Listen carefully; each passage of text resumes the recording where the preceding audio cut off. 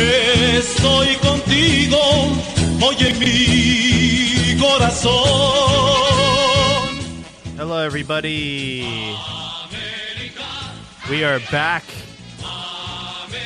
on the Cantina MX podcast, and as a man of my word, we have the America himno going on right now because we bet that if America was to win, we would play it on the next episode. Anyways, the one they played for their centenario, and then never again. Yes. Welcome everybody to the show, episode 350, a controversial super clásico, and we're gonna be talk about the game, talk about the goal. Well, like my friend Cascarita Legend said, Schrodinger's cat. You know, the ball is both in and out. We're gonna talk about that. We got some partidos moleros this weekend, so Liga MX will take a break. We're going to have Mexico versus Peru on Saturday. Hopefully, Joel will be present at that match. And then they'll come over here to the Bay Area at Levi Stadium in Santa Clara with Colombia, and I'll be there covering the match. So excited about that. We also got some fan mail that we're going to go over this episode. And we're live on Twitter Spaces, so if you're listening in, hop on, request to speak, and we can hear your take on the Clásico and see if you were on the winning or losing end of that. But Joel, how are we doing tonight? Good, hang except I thought you were going to the Pasadena game. No. I don't know if I want to go now. No, you gotta go, man. It's like a 2-hour drive for me, so I don't know. Oh shit, really? Yeah, with traffic, yeah. Hey man, 2 hours to go see a Chivas player play against his own country. I mean, that's priceless, bro. Yeah, I do think that one is going on the record books because it's the first time in history, at least in known history. Yeah, I mean, well, what about Zendejas? No? Yeah, but to play against, you played against Mexico? Yeah, I'm not sure. Chivas are breaking a lot of rules, but obviously Ormeño got called up for the national team for Peru, and he is expected to make the trip. And they're not breaking rules. Well, this is a first for everybody. It's a first historical thing. And then we obviously have Zendejas, who had at one point played for Chivas, and now he's at America, author of the second goal on Saturday, and might play for the United States. We don't know yet.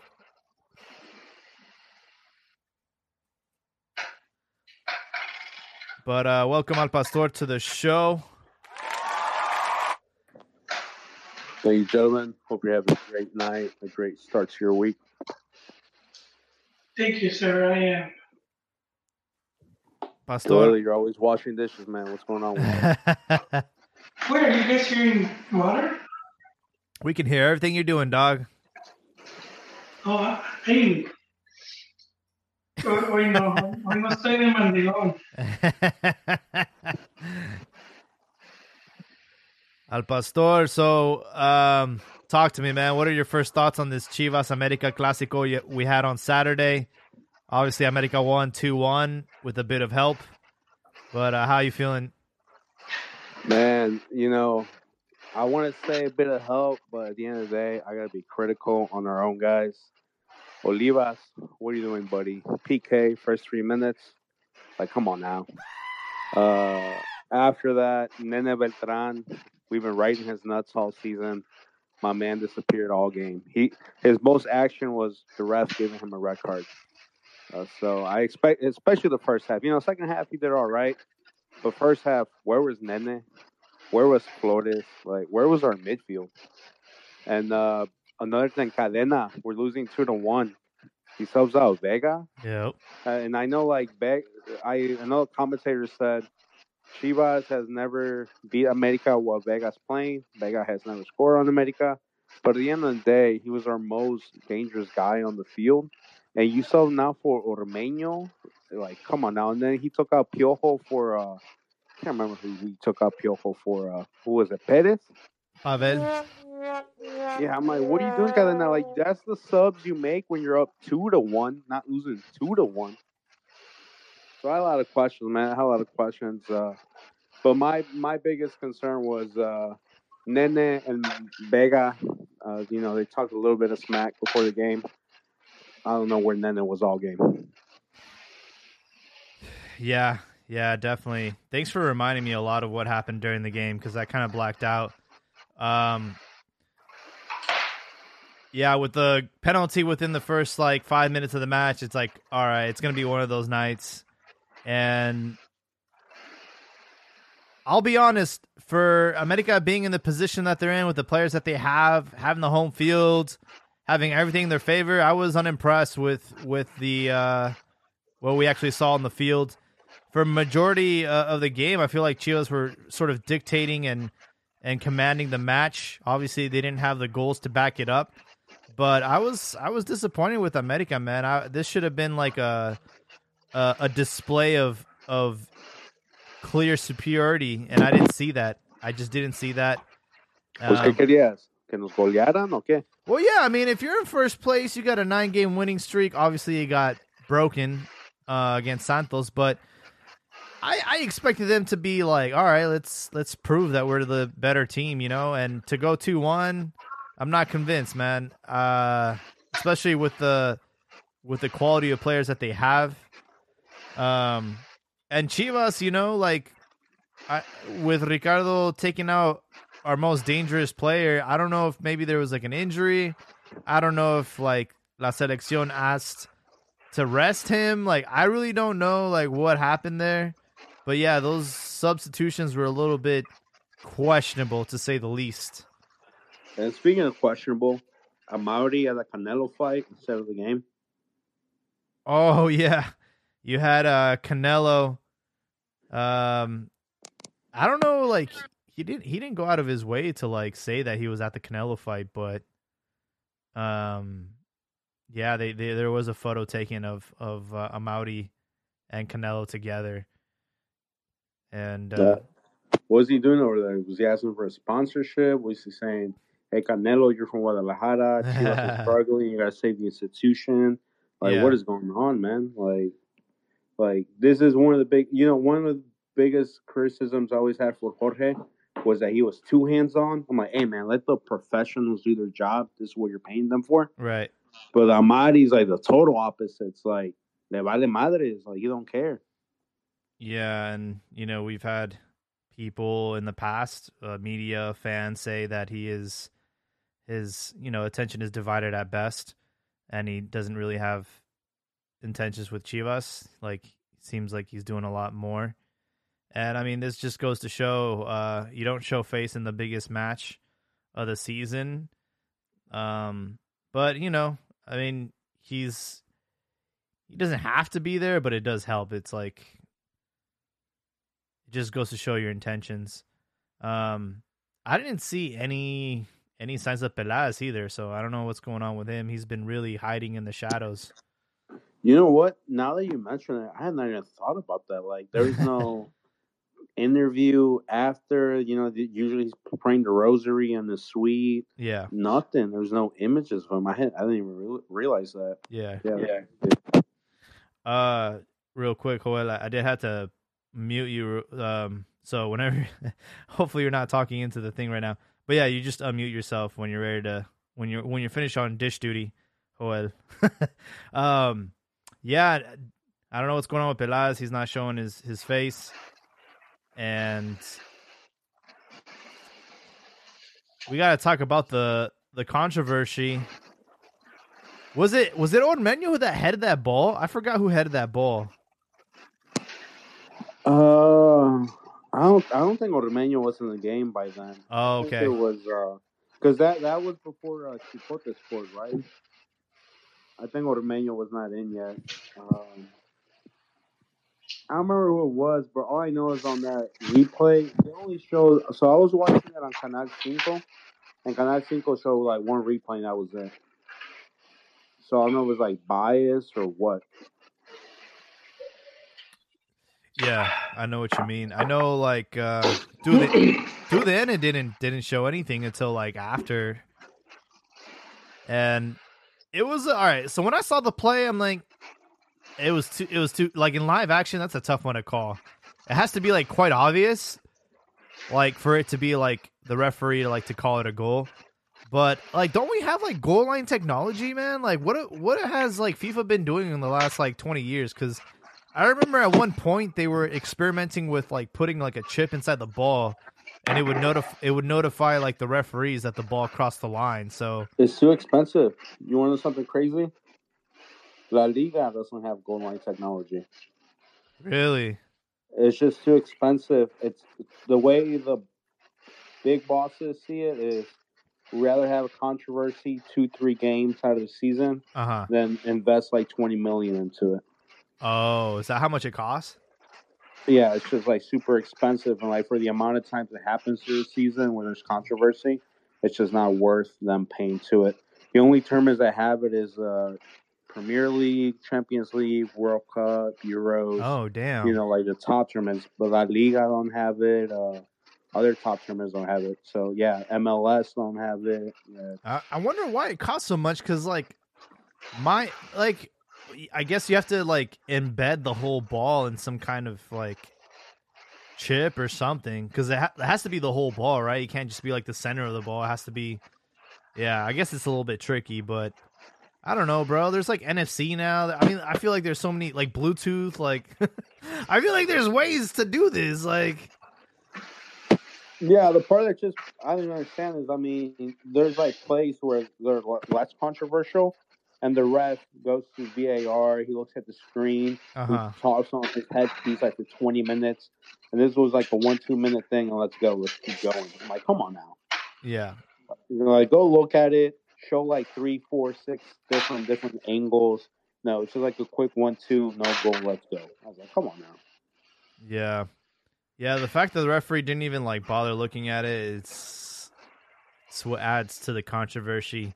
But I'll be honest, man, like I don't think it's a Clásico without some sort of, you know, controversial event that happens. Like I think that's like every Clásico always. Like when I think about like the ones in the past that I still think of today, like I remember there was one Clásico in particular where it was back and forth. It was in El Azteca. It was in the early 2000s.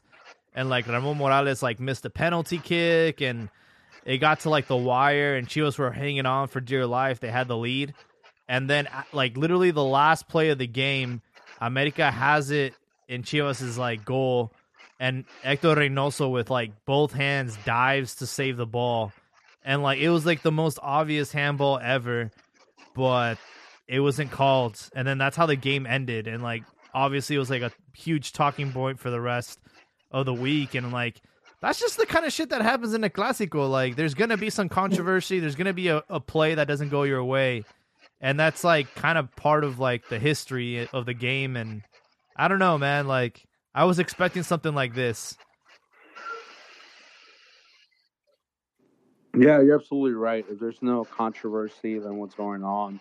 But like I said in the beginning, I think Chivas disappointed on different levels, from players to coaching staff, from substitutions to midfield to Olivas in the beginning. One thing I did like, Huacho, he definitely mentally recovered from those mistakes he made against Tigres. He looked very solid. I still don't think he's at that level of where people are trying to put him at, like Oswaldo Sanchez. No, definitely not. I still think he's a second string goalie, but you know, he's still responding well for the most part. But yeah, man, hopefully now it's just make it to Liguilla y a ver qué pasa. Yeah. I don't know. I feel like you put anybody in the back of the net, it's not going to change the outcome of the game. Although he might have done a little bit better on Zendejas' goal. Maybe, maybe not. But man, talk about salt in an open wound. You know, you talk about a player that had been at Chivas in like 2016. Really never got the opportunity, and went to Necaxa. Had a great spell over there. Now he's at America. I would say this is probably the best moment of his career. Maybe trying to squeeze into a World Cup roster. We don't know, but if you're Zendejas, I mean, how satisfying was it to score against your ex? You know, I would say that I don't even think he sees it as an ex because, like you mentioned, he was never really given a chance.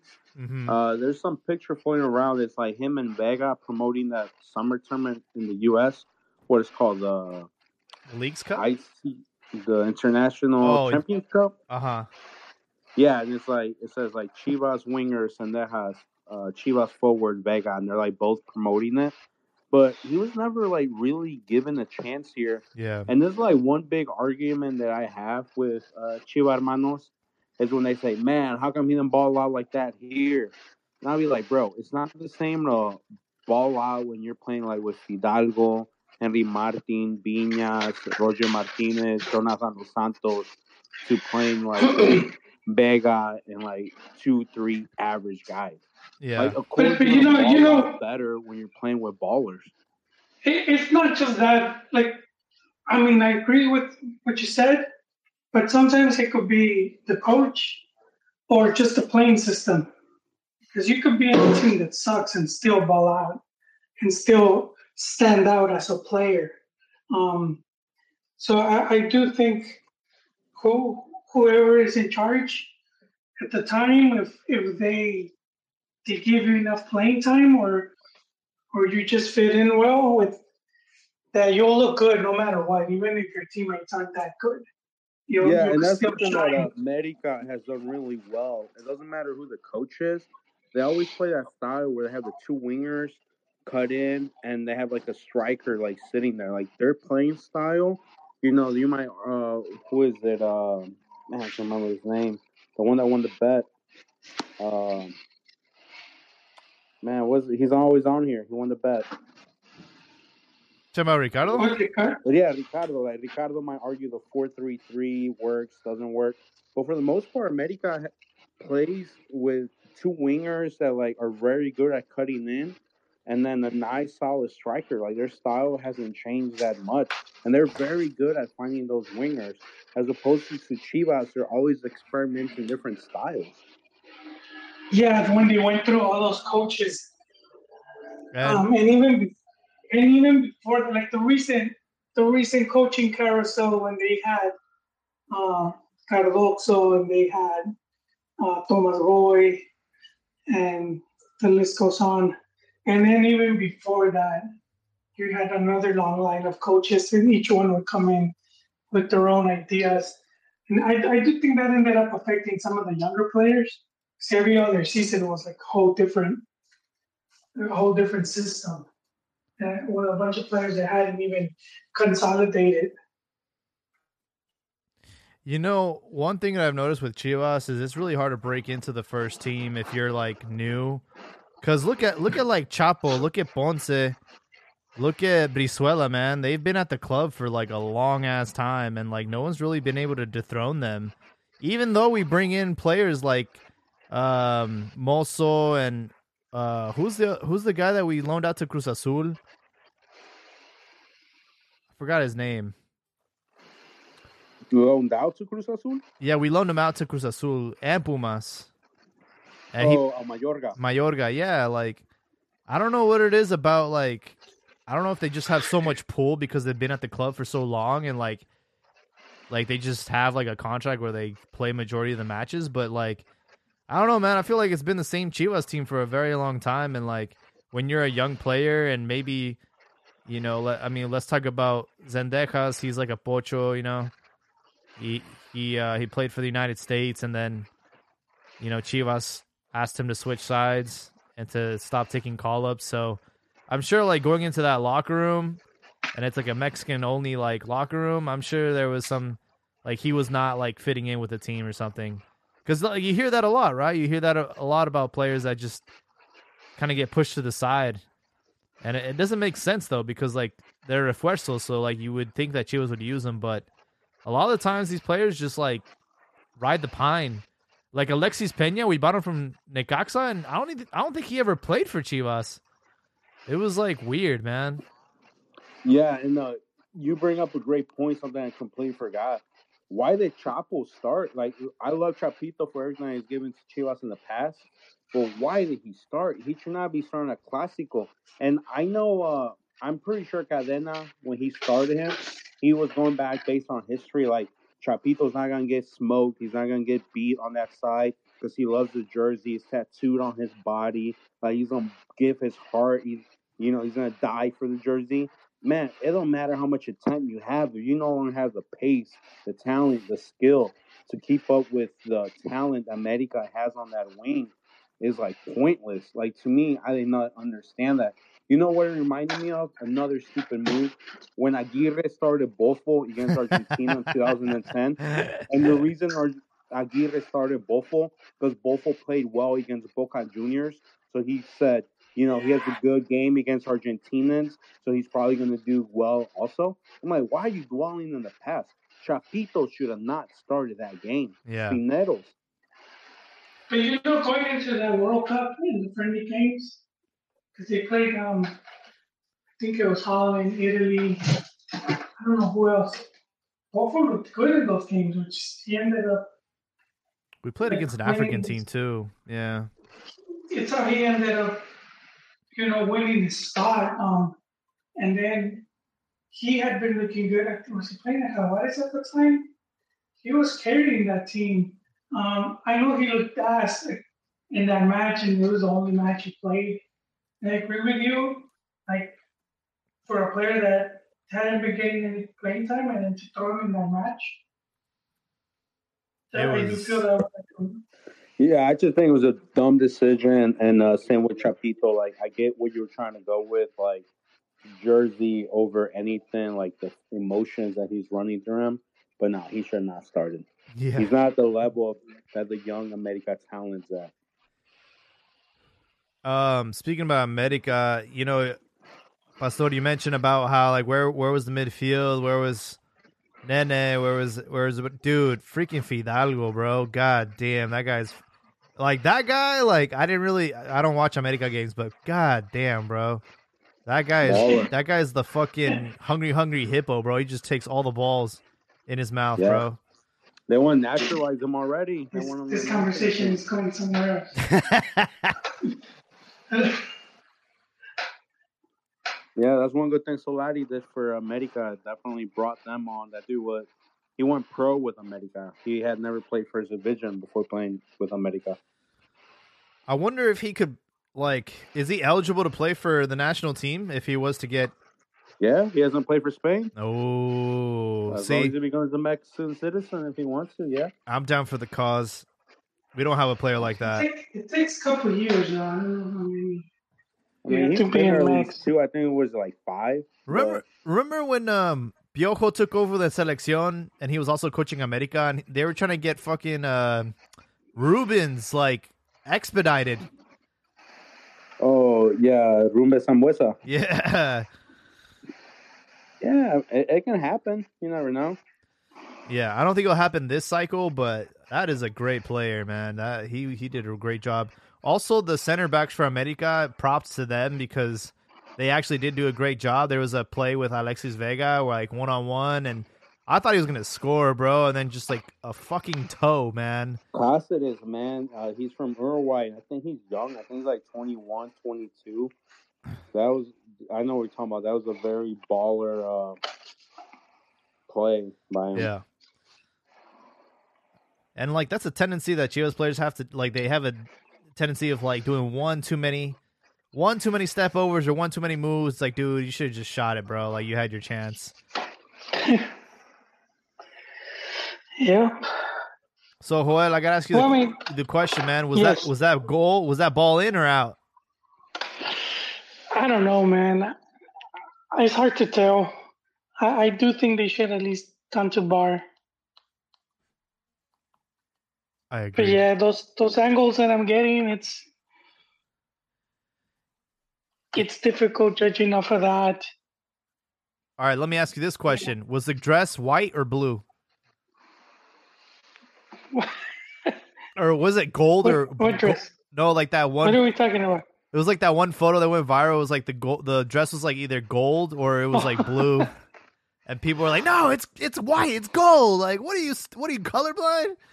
I feel like that's the same thing we're going through right now. It's like the ball's in, and then you have like the people put the perpendicular lines, and they get their protractor out, and they're trying to explain distortion, and like I don't know, bro. Well, that picture I just shared right now, the part I don't understand is his foot is a part of his foot is behind the line, and the ball is completely behind his foot. So you would think that's a goal, but Yeah. there's a picture where they show from the opposite side, and you're like, okay, that's not a goal. But honestly, I don't even want to argue about that because then we had the one with Gudinho where like it barely didn't touch or did touch. It was the same controversy. Yeah. So that's what I'm. Yeah, I mean, we've been on both sides of the coin. I still feel like we as a team we left a lot to ask for. Yeah. No, like I agree. Like I think it's kind of like pity, kind of like not pity, kind of petty to like basically judge the whole game off of that one play. Like Chivas should have attacked more. They should have had more chances, and they should have like not dwelled on that decision. Obviously, it could have changed the outcome of the game. But then to go after the game and like complain to the referees about how he blew the whistle too early, like, dude, you guys had 90 minutes to get the job done, bro. Don't. After that, like stoppage time can be so subjective. It's like you had the entire game to get the job done, you didn't, and now it's like as a last resort, you're trying to argue with the referee. But it's like it's never gonna go your way. I've never seen like a player argue with the referee after he blew the whistle, and the referee's like, "You know what? You're right. Let's play on for another 3 minutes." Like that never happens. I don't know why. I don't know why they still try to argue with the ref. Like, dude, nothing's gonna change. If anything, it's gonna mess up your like next game. Like you're gonna, like just what happened. Like Ned again, the red card. He's not gonna be eligible for the last game of the season, of the regular season rather, against Cruz Azul. So it's like, I don't know, bro. Heat of the moment. It's the heat of the moment. Yeah, starting off with the PK against first 5 minutes. Not ideal. Too much Chivas talk, though. I say America. This was their third Clásico win. They beat Cruz Azul. Was it 3-0, and they beat. Pumas. They beat Pumas 3-0, and they humiliated Cruz Azul. Was it what, like 7-0? So, and then they beat Chivas, man. They, good season for them so far. I think right now they should be number one candidates for the league title. Oh, for sure, they are number one. I mean, who else is up there? Monterrey and Pachuca, and that's it. I mean, Santos is doing pretty decent too.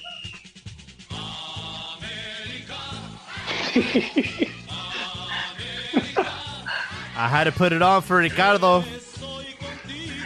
He's on. And he came. I think I like summon him like Beetlejuice. I said the three classic. Yeah, the three classic wins, and he appeared. Ya llegó el huevo derecho de Henry Martin. I actually wanted Henry Martin when the rumors popped up and people were hating. I said, I like that guy. He hasn't been looking good, but he obviously has. He has his biceps registered as guns. He has something, he's shown he can score. I've been wanting him since he was at Tijuana. So yeah, we ended up with Ormeño. But such his life.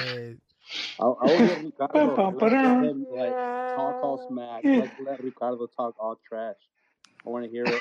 Let's hear it, Ricardo. Welcome to the show, man. Pero el Chilla hermano, el aficionado del Guadalajara, no tiene el valor para pedir un cambio. No tiene el valor, porque es una afición alcahueta, apapachadora, mediocre. Sí, ¿tú qué le vas a las Chivas? ¿Tú qué le vas a las Chivas? tienes el valor para pedir un cambio. No, Ricardo, that guy has been cursing you ever since he todo lo que switched te dan from a ti, Cruz Azul hermano, chilla, hermano, to America. Guadalajara, te hincas y abres la boquita. Good I'm gonna evening, remind that gentlemen. guy. I'm gonna remind him that when he jumped ship, Cruz Azul won the league, and America hasn't won it. I would send them back, dude. I would send them back. He's got bad juju, man. I'll be like, Well, buenas noches to my favorite Hermanos yet again. Welcome, Ricardo, to the show. How we Thank you for feeling? having- How's the air up there? It's rather chilly, but I'm so glad you guys invited me back onto the show. And to respond to Puel, I can't just... Alvaro Morales is like my Andrew Tate, man. When he talks, I have to listen. He's like my moral compass. I go in that direction, you know? so you would quit America if they were able to go into a dry spell, and you would be like, you know what, F this team. No, I don't know about all that, but come on. We got to stay on topic, man. He did it on America's air, on top. dude. Oh yeah, they are. And I don't know which one of you. I had to hop on because one of you guys mentioned my guy, El Niño Polla Fidalgo. That guy was all over. That was me. That was Jaime. He never seen him. He never seen Niño Polla, and then he. Mm-hmm. It's very easy to acknowledge that guy because he is an excellent player. And a lot of you Hermanos were criticizing America because he was a second division Spain player. It goes to show you, now just because it's second division in another country, quality can be all over the place, man. Well, Yeah. I'm sure Nacho Ambriz knows a thing or two about second division in Spain. Camoranesi is a good example. He came to Mex playing in second division of Argentina. Yep. And then he ended up going to Italy. I think he played in Serie B first with Chievo, and then he went to Juventus, and then he ended up being, nationalized Italian and winning the World Cup. Or Pedri, the perfect the man of the moment right now. He was in second division and Barcelona got him, and now he's all over. He's everywhere. Yeah, no, I've never been like that, like critical of because they played in second division. Lajos Iwasaki, goalkeeper for Mex in '86, he was a second division player in Mexico, and he was starting keeper. Dude, even going further, when Mex played Angola at the 06 World Cup, the goalkeeper for Angola, they didn't even have a club. The dude was playing Cascaritas, man. Damn.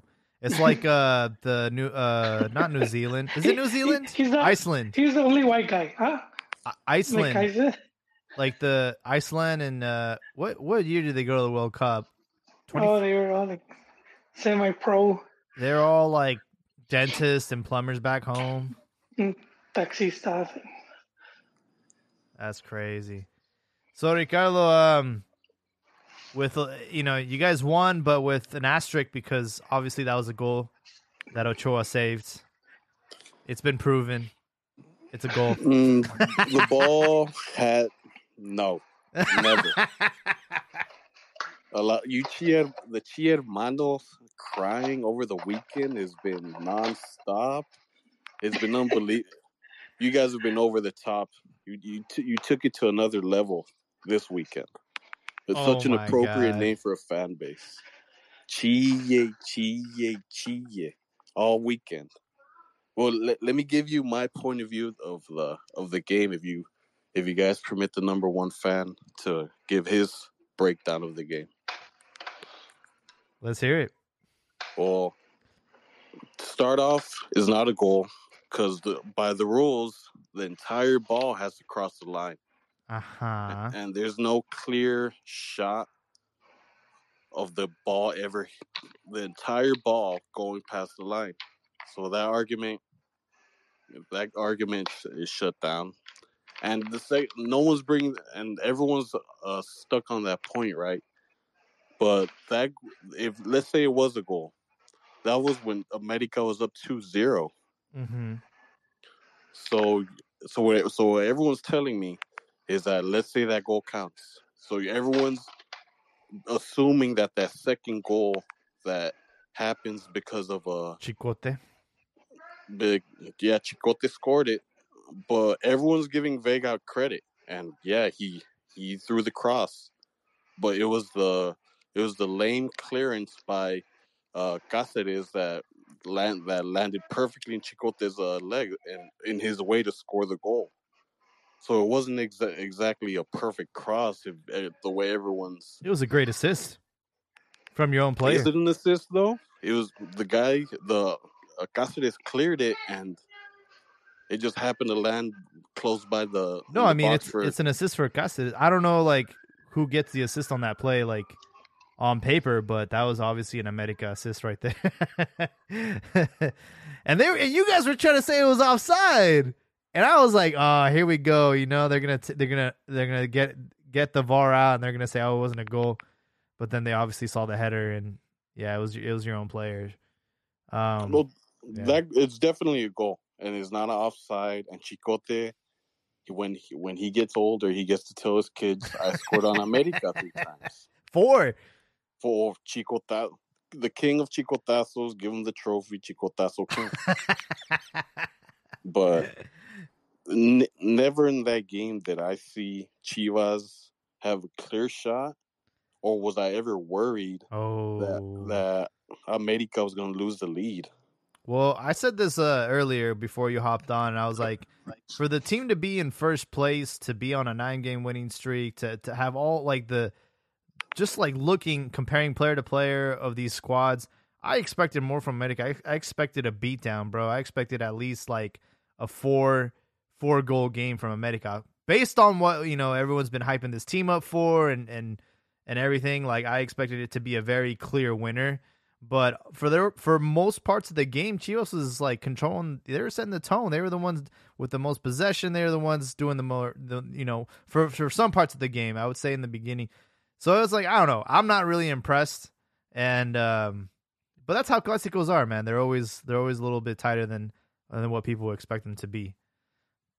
So let me get this straight, though, Jaime. You went into this game thinking your team was going to lose? No, I expected them to win, and I said on the podcast I expected Chivas to win 2-1, and obviously that didn't go our way. But I was like not disappointed with because I know like it wasn't a dominating performance by America. Let me just put it that way. It really wasn't. It wasn't dominant. No. But they like I said, they weren't really in that much trouble either, aside from that Chicote goal. Yeah, just like almost every game this season, Chivas led in shots, 17-11, possession 54%, passes and pass accuracy. So like on paper, they outperform America. Obviously, the finishing has been a struggle this entire season and for like the last couple of years. Like Chivas just failed to capitalize on their opportunities. But I mean, like I said, it was a closer game than what most people expected. And it should have been 3-1 though. That play that hit the crossbar, Viñas got in the way and didn't allow Valdez to continue. Oh. So it should have been 3-1. Yeah. Well, I mean, it could have been, 2-2. To argue that you can make a bunch of arguments, but speaking of arguments, Ricardo, so America, 9 wins in a row. What was it now? 10. Definitely dominant in the league. What happens if you guys lose in the first round of Liguilla? Are you going to ask for Liguilla to go away, to go back to a long format season? What happens there? Oh no, no, we're winning it this year. You're describing the tactics your team uses. Like El Llorón de Peláez when he went to go cry to the artery. Did you guys see that photo where he's he's waiting outside the ref's room. No. He has un chillón. No, Chillano, but you guys got rid of Solari because he was winning the tournament, the season, but not La Liguilla. So Tano, same thing. He puts you into Liguillas. He doesn't like deliver the championship. Do you stick with Tano? Depends, man. But I'm not having negative thoughts affect my mojo or my groove right now, man. Like America's going all the way to the top. Let And him Chivas- let him have his moment.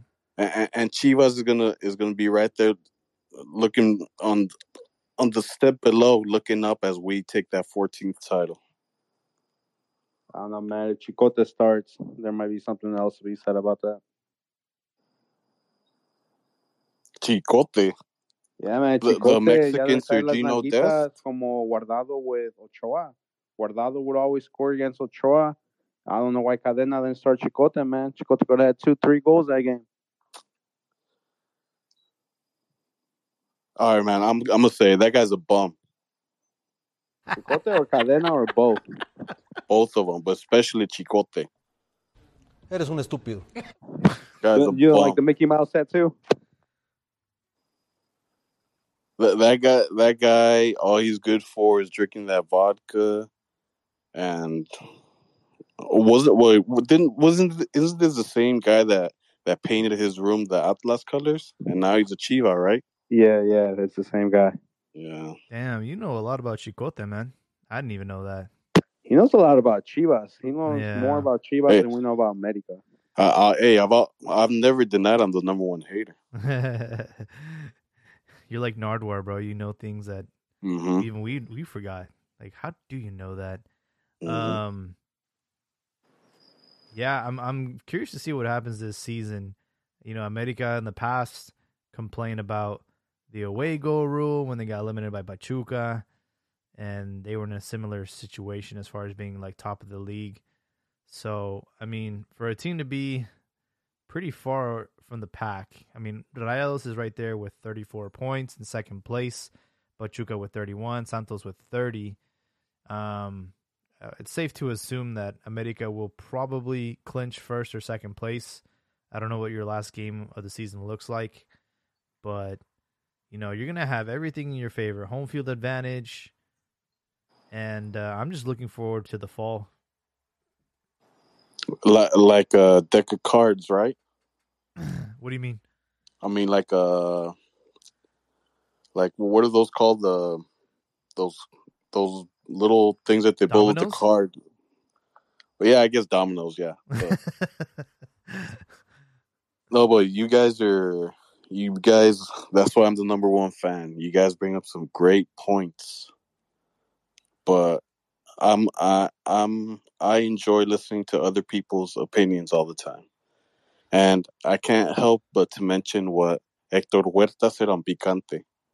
América es el animal de liguillas, man. And we have something no other team has right now. Is la sangre ganadora, man. No other team has that.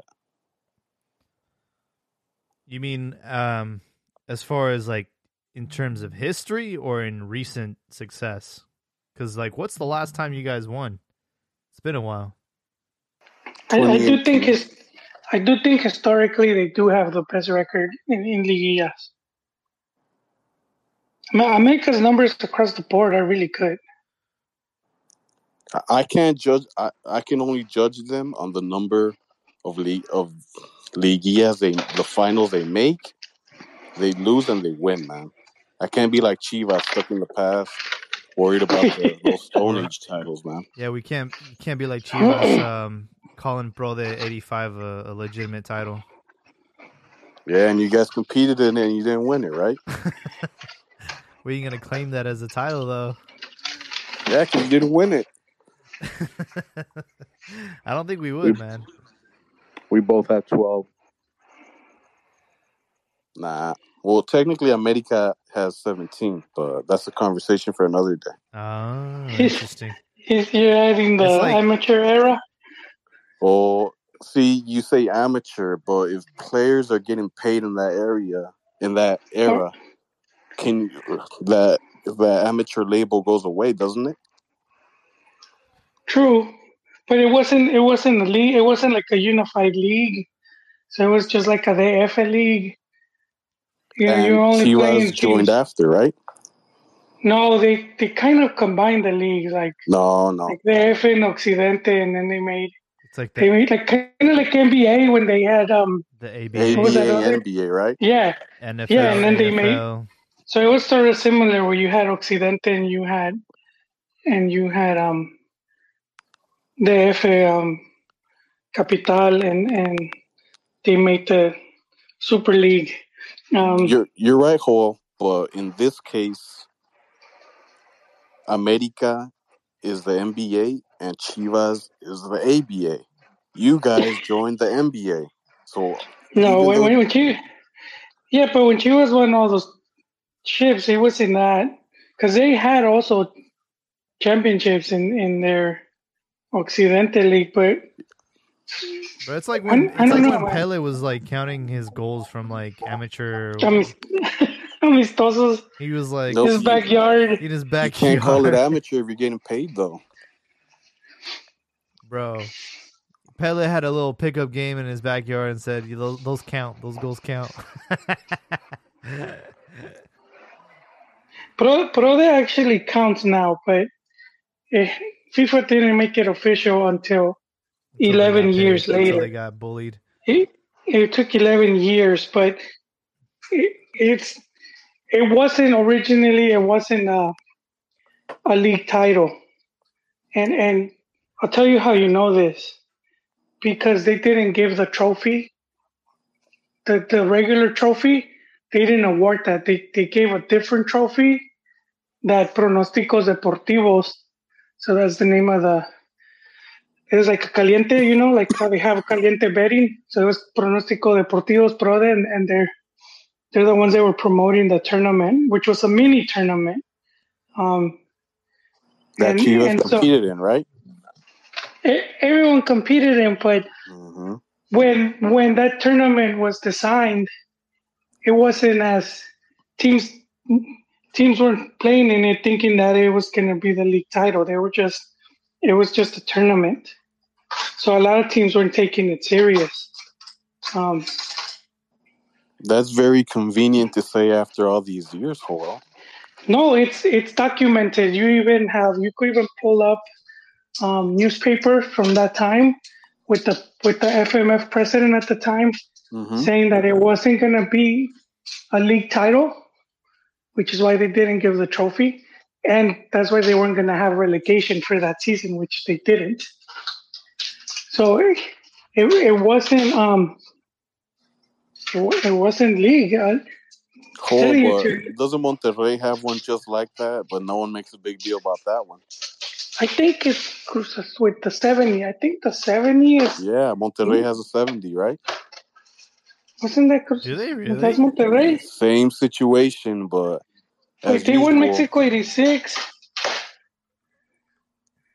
Because they. I'm looking at the honors right now. Hold on. Could be Monterrey. No, I mean, you're going way back. I don't know what was said back then, but I mean that's why it's called Prode. Is when you're looking at the campeonatos, it says Prode. It doesn't. Why would it have that asterisk sticking out? In the 1970 tournament, 1970s, the tournament was split into two short tournaments due to the 1970 World Cup that was taken to Mexico for the first time. The club was placed in Group 1, where they managed to finish second with 17 points, one less than group leader Toluca. In the second part of the tournament, the club finished 7th. The following year, Monterrey finished runner-up to Club America, who went to win the league against Toluca.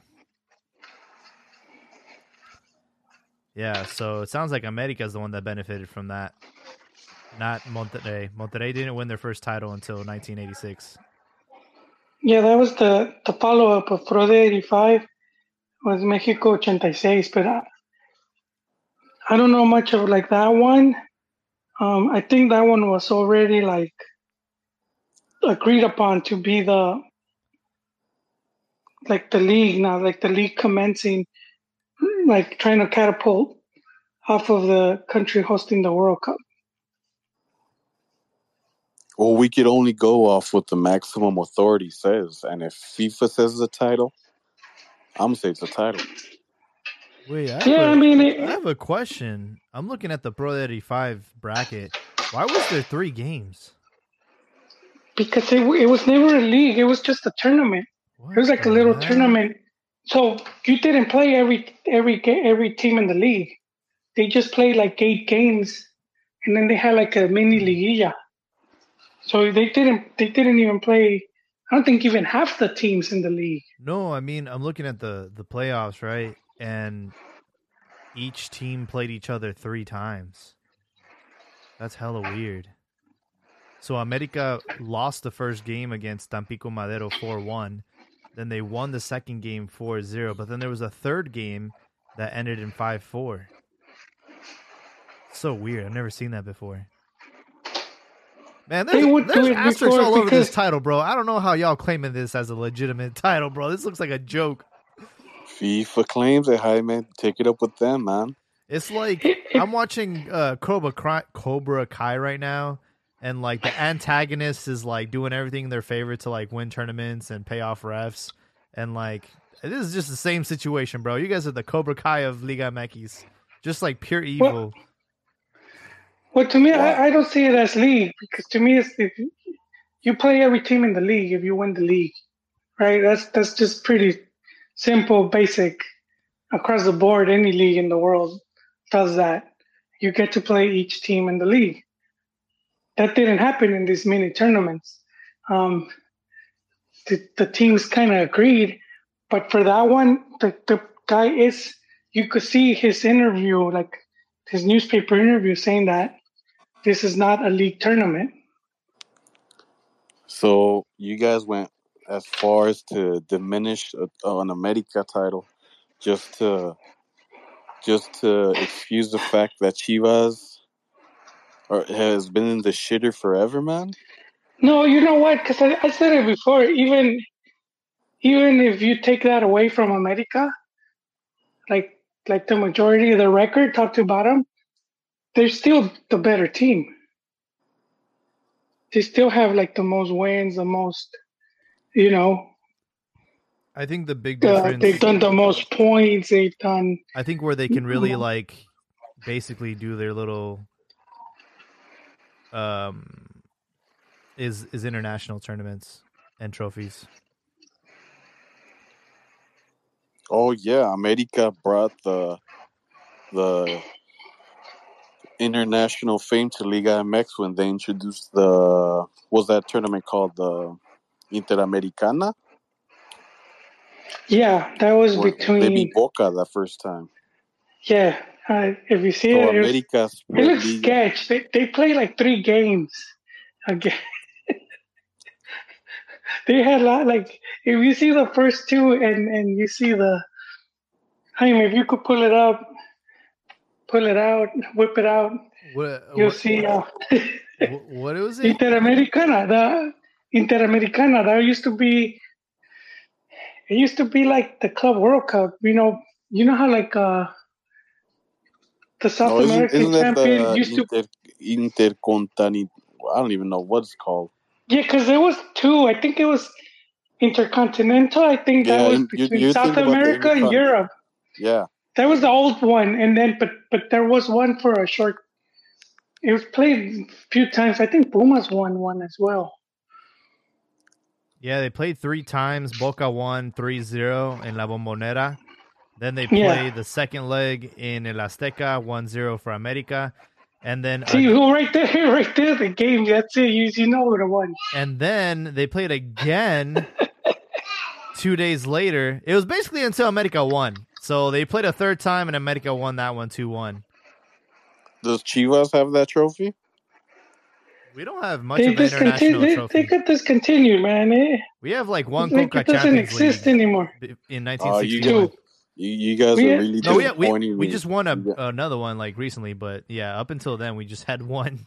But Chivas had 2 actually. They CONCACAF stole one from them. Yeah. They had already won it. Yeah.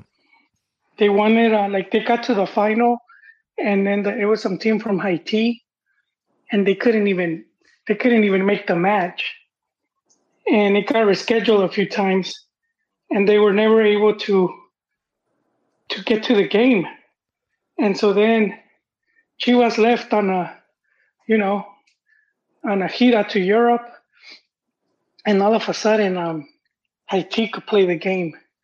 And they were saying, all right, well, you have to play. Chivas forfeit because they weren't even in Mexico. They were in Spain. And so then CONCACAF just gave that team the trophy. It's pretty stupid. Puma. Porque perdió el Puma. No sirve para nada. They didn't even... Oh yeah.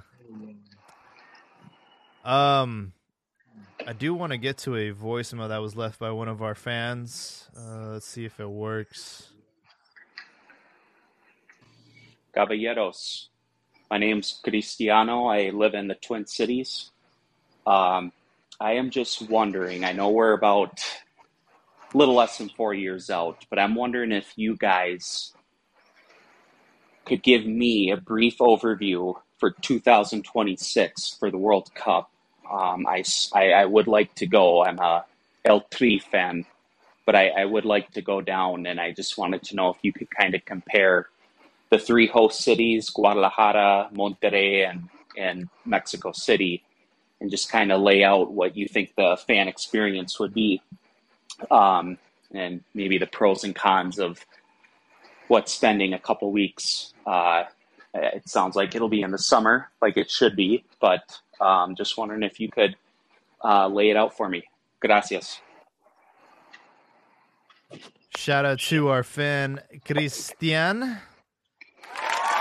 He left that voicemail on our landing page on anchor.fm. So, yeah, you guys can leave us voicemails if you guys are listening. Didn't know that. Where was that guy from?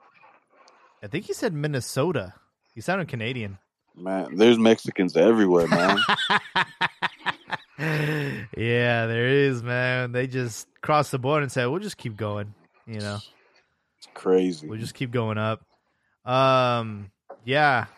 Thanks for the voicemail, Christian. I can only speak for Guadalajara because I haven't been to La Azteca. I haven't been to Monterrey. But, I mean, I honestly think that's where it's at right there. Guadalajara is a great city. A lot of nightlife there. And arguably one of the best, most modern stadiums in the country. Obviously, Monterrey has a really nice one too. But yeah, Guadalajara would be a great place to start. I really don't know. Like, we're so far away from the World Cup in 2026. So until they release the schedule and what games are going to be going where. I mean, if his plan is to hit all three, I think it's going to be a tough shot. But if I could pick one out of the three stadiums to go to, like probably Azteca, probably Mexico City, because it's an entire world out there. Wait, didn't Mexico City just had an earthquake? Oh, that's true. I would wait. I saw some of these buildings, man. They're like... I don't know. I think it was actually closer to Jalisco, because it was on the... They said it was in Michoacan. It was like Colima, no? Yeah, it was in Michoacan. Oh, yeah. All right. You're safe. Yeah. Well, the World Cup's not going to be in September 19th, so he's okay. Yeah. But I don't know. Have you guys been to Azteca or the Monterrey Stadium? I've been to Azteca, but I'll say anywhere the fan experience is going to be good, just because Mexico's a football country. And the Mex fans they're not like hooligan types.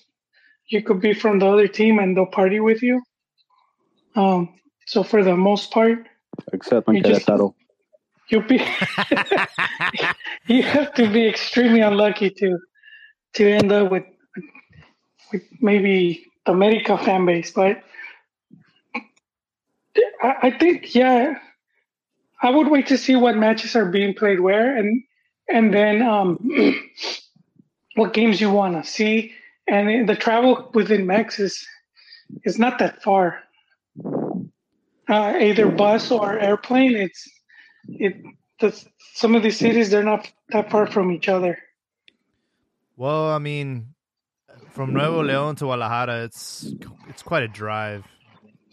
Oh yeah, but like flights, like Yeah, but you can get a flight. Yeah. Yeah, I would say is to our listener, base it off the games, what games you want to see, depending what city they're playing.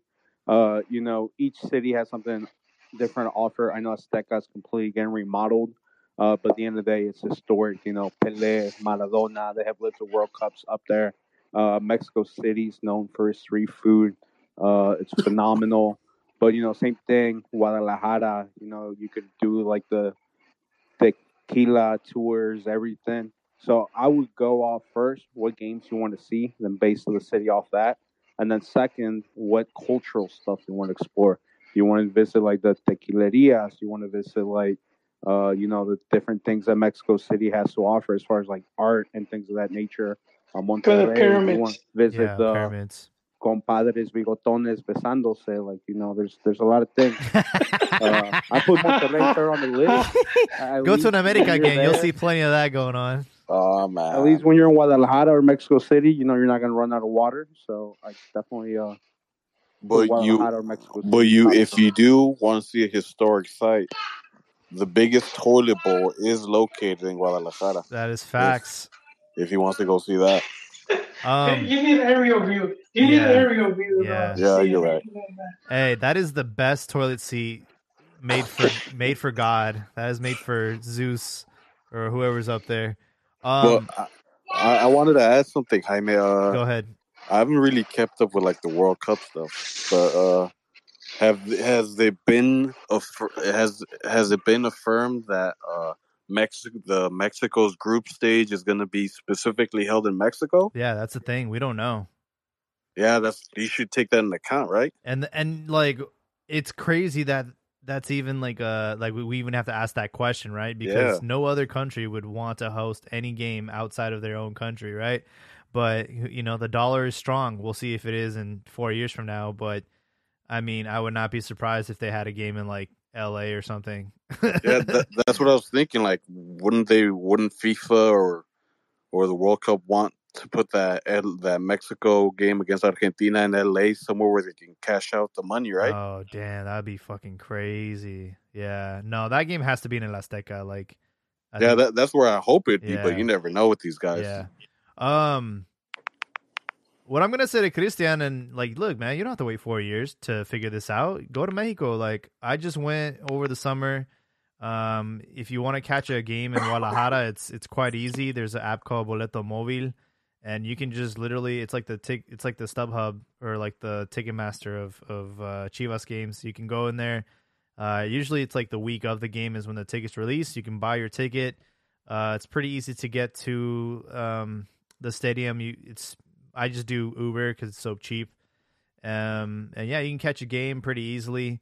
Getting out of that stadium is kind of a pain in the ass. The taxis there have an agreement with the stadium, so you can't catch any ride shares within like within a mile of the stadium. So you have to kind of overpay for a taxi to get out, or you can walk to the Oxxo and get a ride from there. But overall, like, it's pretty safe. Guadalajara is a great town. They have a lot that you can do. They have a lot of art. They have a lot of music. If you want to go to Tequila, to the city of Tequila, and get a tasting, like, you can do that through your hotel. They usually have all these adventures for you to do.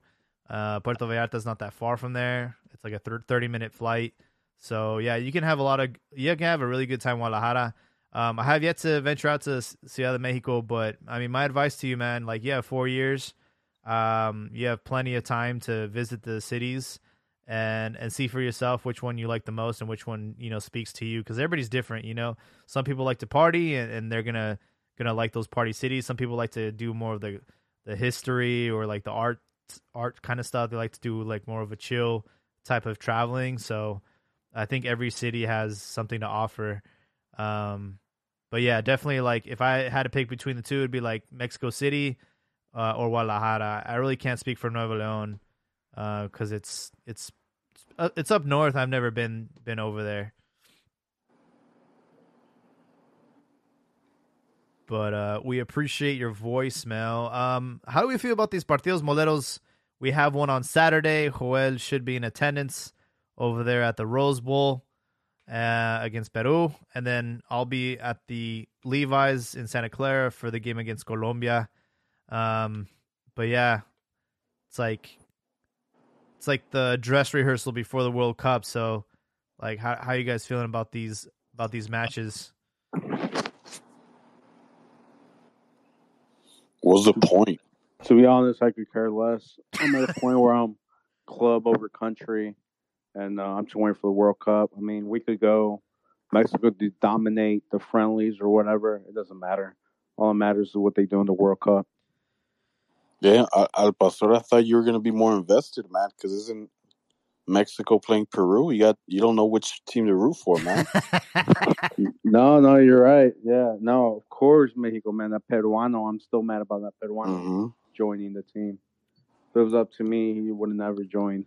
And not because he's Peruano, it's because he had one goal in 12 months. Like, literally, that's who you bring as a refuerzo.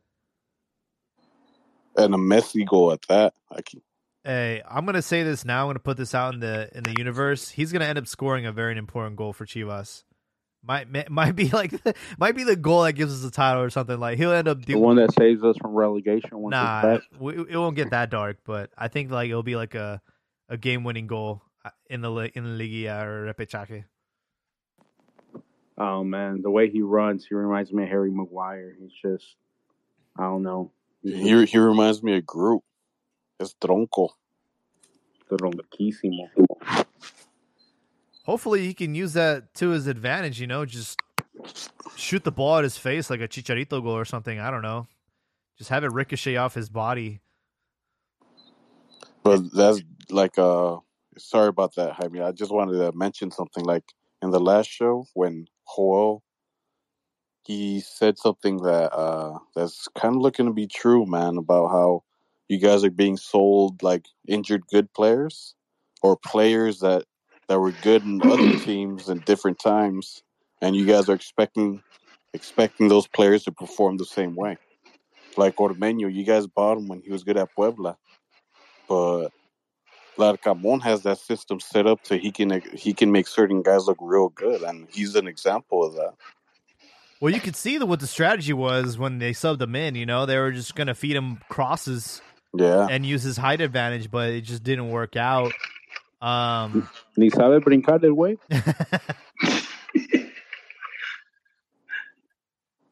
Yeah, you guys sold us a freaking over the hill Peralta, so.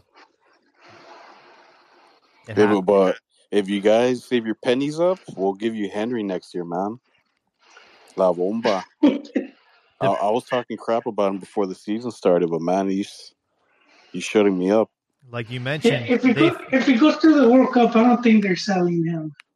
They'll hold on to him for like 2 more years, and they'll wait until he's like past the hill, and then they'll somehow sell him to Chivas. No, the whole the Peralta thing, that was like some dealing with Higuera where he really stuck it to the club because he's the one that negotiated it, and like they knew that the player was injured, which is why he came in as a free transfer, with Chivas paying like a percentage of his wages, and then America paying the other half.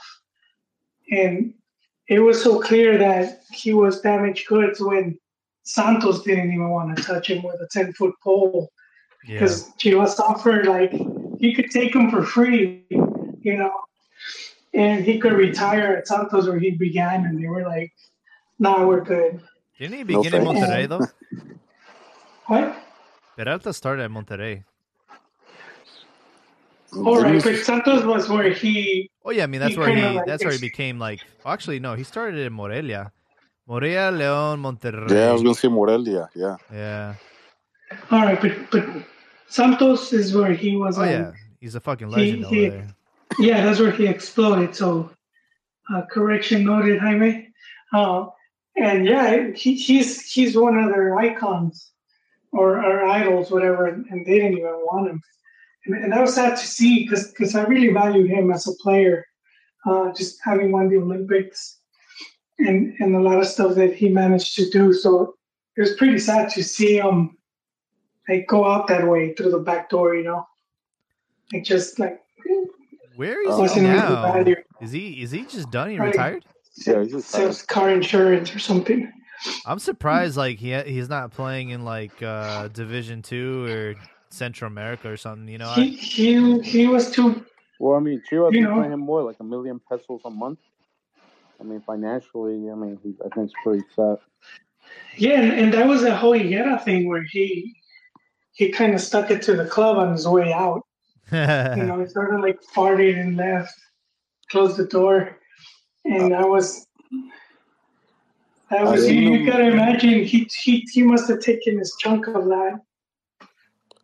I've seen him upload some pictures. He was like in different facilities. He was at the Santos one and at the America one.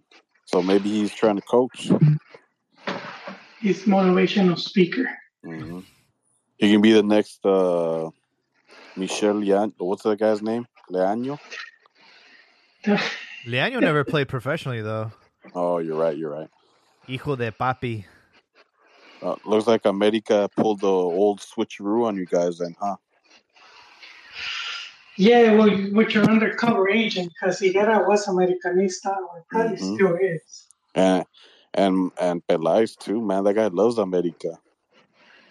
Yeah, yes, but he got to wear the Chivas jersey. He kind of like had a cleansing because he got to put the jersey. He was bautizaron and he washed away his sins. So he played with Chivas before he retired. So that's like a saving grace for me.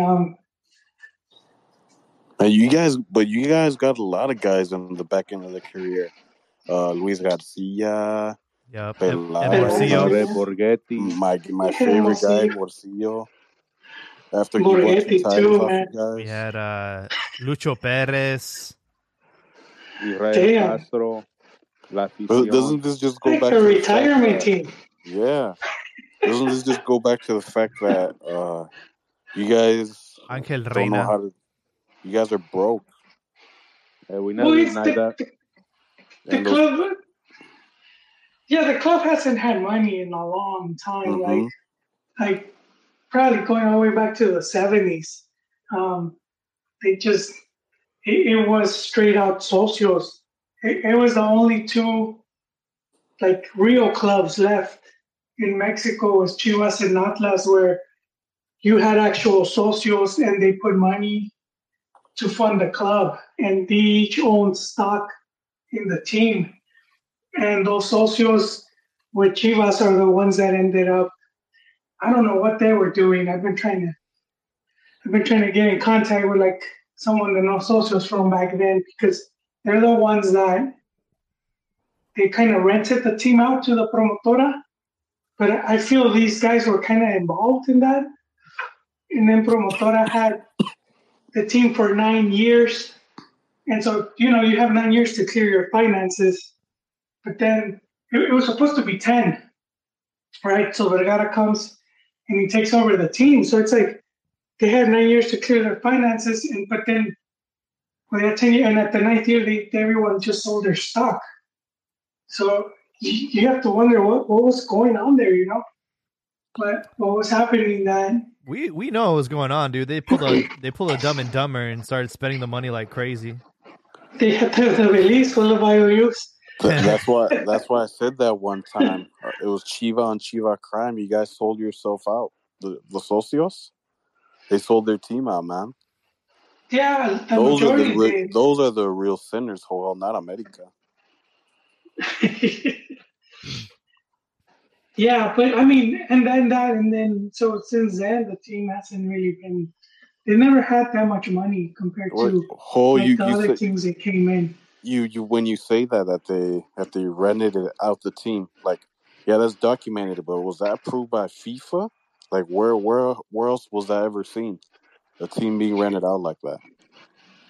I don't think FIFA can do anything about club level.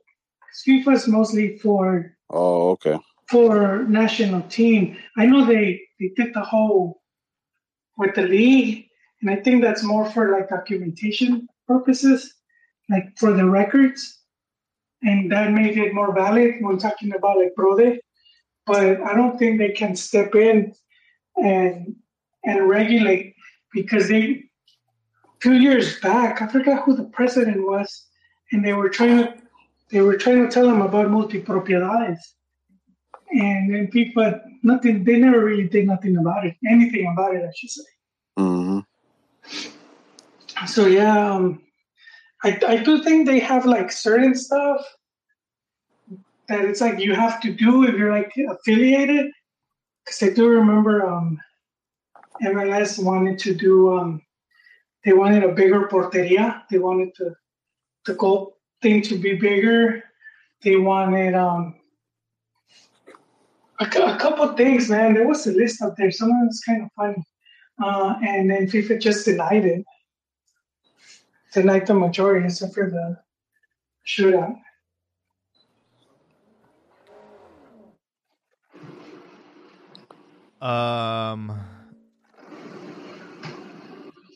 Mexico's gonna have a Revelations Cup, I guess. Under 20. Another one? This time it's the men, though. Wait, when? That's what I'm trying to figure out, because it says September 24th, but I don't know if that's...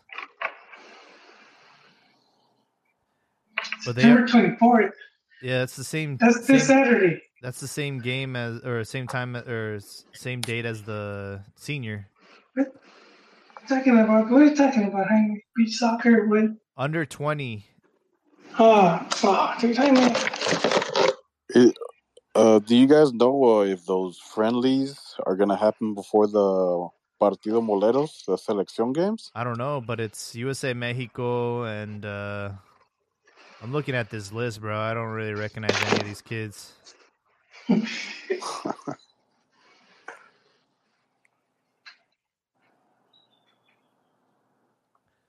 Either way, plenty of football action, I guess, on the international side. As far as Liga MX action, there will be some makeup games on Friday. Puebla versus Pumas and Necaxa versus Mazatlan. And then after that, we won't have Liga MX action until the last week of September, first week of October. So, yeah, Liga MX will be put on pause for now. We're going to have to watch these international friendlies. And, I definitely concur with what you guys have said about not really looking forward to them and sort of being meaningless. My biggest concern is just like making sure everybody stays healthy, because, players get injured. We already lost Tecatito. Just don't want to see any more injuries. I think Raul Jimenez picked up another knock. So it's like... Wait, isn't he out? Yeah, I think Wolves ruled him out. So... Jimenez should take a sabbatical. Should take like 9 months off. Raul is at that point where he'll probably return to America. Or maybe Tigres, right? Tigres or Monterrey will probably try and poach. Tigres, Monterrey. Galaxy. Hey, take it easy there, Joel. But this is another example of FMF whoring out their own product time and time again, man. The selección, what's really the point of these games? And like I mentioned, those part of that Molero Clásico against Chivas and America. Like, don't these guys have enough money already? No, not Chivas. No. All right. Yeah, forget I said that. Chivas still hurting over the whole COVID thing. That really put a dent in their pockets. That's right. They're doing another Clásico, right, in Atlanta? Yeah, that's what I was mentioning earlier about those. Were those games before the selección games? Is it on a Saturday? I don't really know, but it shouldn't be happening. I've seen games where they have them and they'll put the Sunday. game on the big screen. Sunday, September 25th at Bobby Dodd Stadium in Atlanta, 4:30. The day after. Those dreaded Pocho Bucks are ruining the game, man. No, the money helps the Federación. They fund a lot of things with that. They say that, but we can't be for sure that they do. I wonder What do if you we mean? could. If you look at it, it's a lot of money they're getting because the amount of games they play, and then you have to add how much they get per game, and then they get on top of that TV money, and then added to that all the sponsors that are American sponsors, Home Depot. There's a long list of American sponsors that they wouldn't be sponsoring Mex if they weren't playing over here. So it's a cash cow. They get a lot of money. That's why you kind of we saw an improvement with the youth teams as Mexico played more and more games in the U.S. because now there was more money to put into those programs. Because before they never really took it as serious, and so I mean you have two under-17s in the Olympic gold medal. Well, let me just question you on that. Is that them working, or it just so happened to work out that way? No, it's similar to like when people, I have to go back to it, but when people say, "Oh, MLS is exporting a lot of players," right? Like, and they bring up Pulisic, right? But that guy's dad it was his own effort to go to Europe. But it wasn't see, necessarily MLS. I keep telling you guys, you can't compare the same, like MLS and like Liga MX, where it's like FMF is pretty much tied at the hip with Liga MX because the Liga MX club owners make up the FMF. In the US, it's different. The owners of the MLS teams, they're not in USSF. So completely separate entity. So we can't use that comparison where people say they like to say that they're helping the national team, that's why they send the players. And that's not really true. Players leave because for the most part they don't have these huge contracts like they get in Mexico. Yeah, but at the end of the day, the rich get richer. I mean, the Moleros, do they bring in money? But we're saying the majority of the money is being reinvested? No, they probably reinvest a portion of it, and the rest is going into their pocket. And but it's way more than they would have had. That it hinders them because if they really cared about the youth teams, Olympic gold medals and all that, they would put the league product as one main package, sell all the TV rights, and say, hey, all you league teams, we're going to take a portion of this, hook up with La Federación, and reinvest to our youth teams, have you guys invest in your youth teams because we want to export players. It has to be a combined effort. But that's why you can't. And Federación. It's not like we're going to these Molero games in the U.S., make all this money, and then you guys do whatever you want. We'll put a little bit of money into the youth teams, and that's it. We can't completely believe that, thank God to these Molero games that we have results at the youth level. At the end of the day, they're pocketing the majority of that money. Oh yeah, dude. Yeah, but it still is more money for the Federación than they would have had. Yeah, so it's. Can I add something? I wanted to say, isn't it a little? It doesn't really match up the fact that they're getting youth results, but at the league level, it's full extranjeros, man. Is it? That's why I say maybe it's a coincidence. No, but see, now you're mixing things. One is selección, and the other is liga. So the is a selección that plays a majority of Moleros here. I mean, the league teams do they just come here to do like preseason and friendlies. But I mean, I don't think one has to do with the other. No, it's an opportunity, during the international break to just where the teams would normally just train like, hey, there's an opportunity to go please the fans in all these, cities and get some money. Well, they get a lot of money because, Yeah. and you see the economic situation in Mexico, like the average ticket, like the cheapest tickets are like, we have to be about like $5. Mm-hmm. And here in the US, the cheapest tickets are like $50 now. I always wondered how much like these, like, for example, Primetime Sports, they're the ones that handle the America tours here in the United States. I wonder how much like they offer America to come over here. It must be a lot. It could be sometimes up to like $1 million a game. Or maybe that's what I heard. The venue, the rival. Or maybe they'll split the, hey, the concessions or profits from the tickets or something. I don't know. I'm sure there's something, but I'm very curious. Really quickly, we do have a new speaker. He requested to speak, Jose Antonio. Thanks for hopping on and welcome to the show. Welcome. Hello, everybody. Hello, guys. Greetings. Welcome, Jose. So, yeah, I've been hearing conversations for hours, and you guys are great at this. Me personally, I'm a Chivas fan, so I was pretty disappointed at the results that happened from Saturday. Losing to America, and I know we haven't had the best amount of years since we last won the championship, and it was really tough because if you look back at it, Chivas, we haven't won a league game against America ever since 2017 when we won the championship. And obviously, it took us 3 whole games to, score a goal after those games that Chicote did his chicotazos. Obviously, we lost 3-0 one game. We tied 0-0 twice. So, I know the referee is always going to be a main factor in the game no matter what. Whether Ochoa's the goal that went inside counted or not, it would have been whether it would have counted or not, it would have been controversial regardless.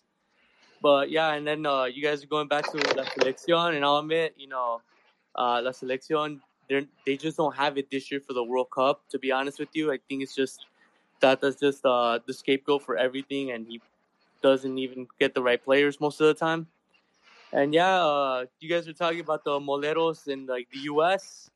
And yeah, you guys actually give pretty good points on like where the federation and the league takes all that money from. Because I could see it as a marketing strategy pretty well for all of us who live in the U.S. and go to all the games. For example, I'm not even gonna lie, as a Chivas fan, you look at Estadio Akron, and it's pretty empty most of the time unless like they're really good and it's like Liguilla.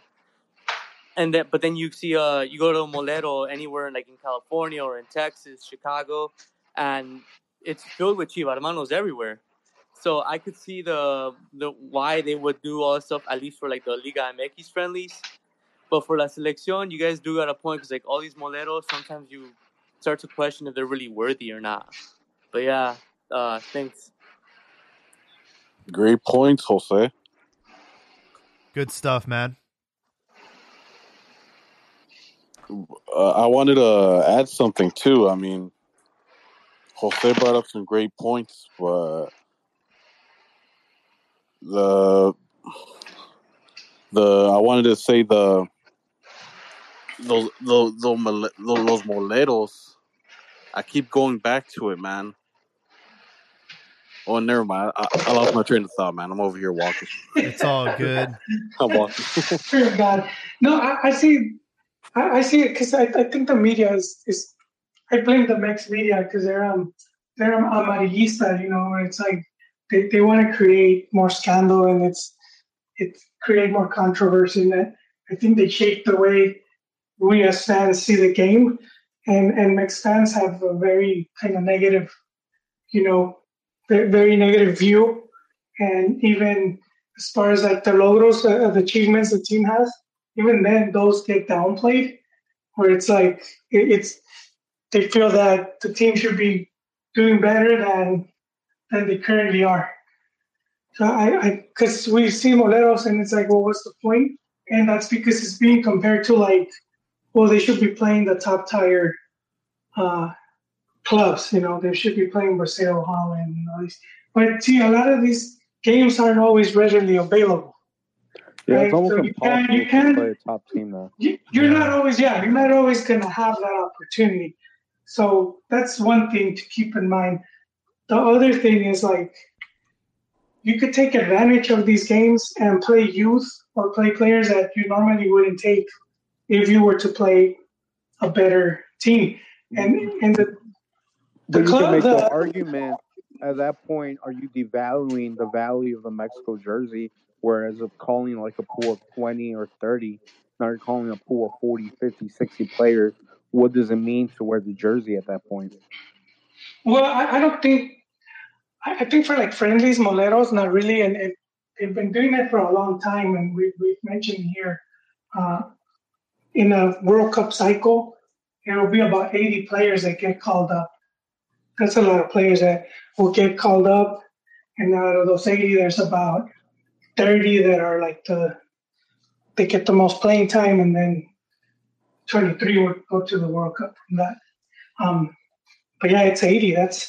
That's a lot, and a big part is because of all these moleros. But I think when Mexico has gone to tournaments, like when they used to go to Copa America, they would represent well. I mean, at least until CONCACAF started hindering them and saying, "Oh, you could only take the youth," or they started kind of like messing with Mexico, so until they finally left the tournament. But you would see that the team's results at that tournament are pretty good, and even like overall when there was confederaciones, the team's results there were good as well. Like overall, Yeah. 2 Copa America finals, right? Yes, sir. 2001 and 1993. The year they were invited. Yeah. Yeah, the 93 against Argentina, and that Argentina team had Batistuta, and that's a team that had just, and we had Hugo. 86, they had won the World Cup. In 90, they were finalists, and so that was like a very tough Argentina team. Wait, who was the goalkeeper for that shootout? 90 they weren't finalists in 90, were they? Or was it 94? No, Argentina. Oh wait, you're sure? Yeah, they played Germany. I mixed it Sergio up. Goicoechea, San Goico. He had won a couple of shootouts for them. For Mexico. No, they didn't do a shootout. They lost. Oh, you're confusing me.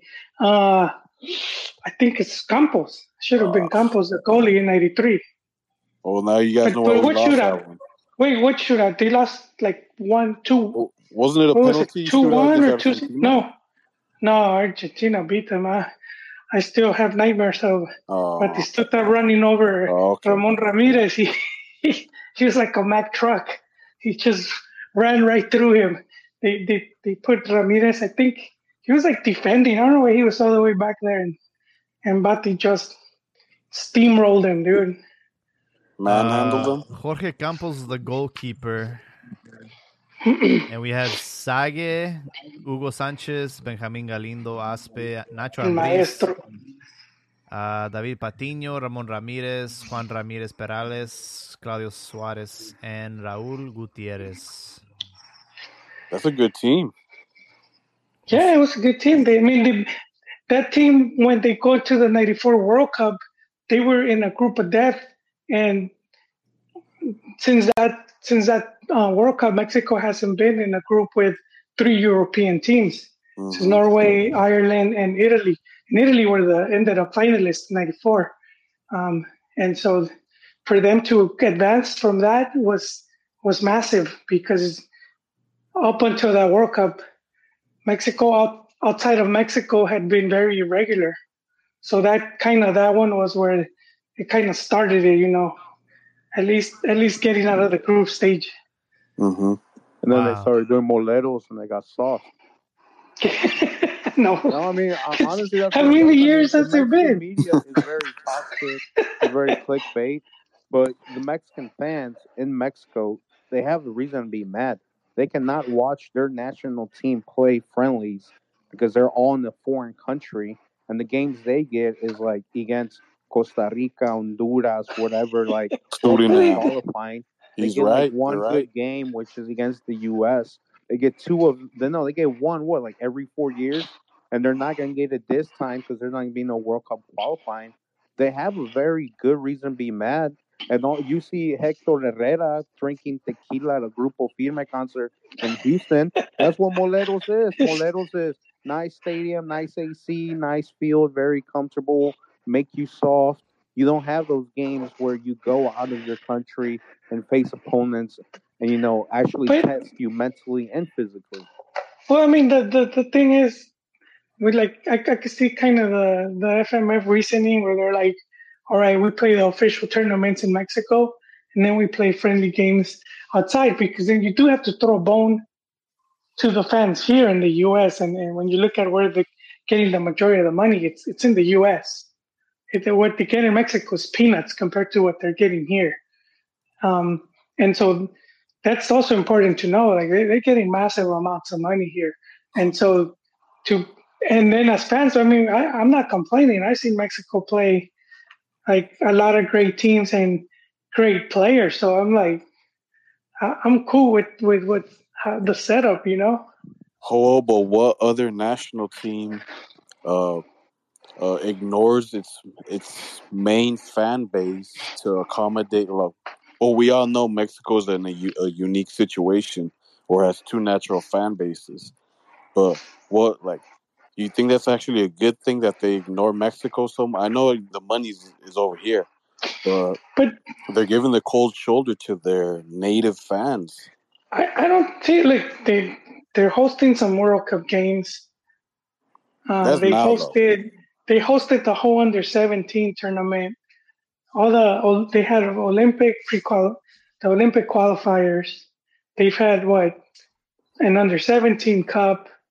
So I'm telling you, they get all the juicy games. We're just getting Moleros. Like, why will you complain if you're complaining that you're not? We get the Gold Cup. But that's we don't really get it because they're giving it to Mex. It's because it's a senior tournament. When's when Mexico wanted to, they hosted it.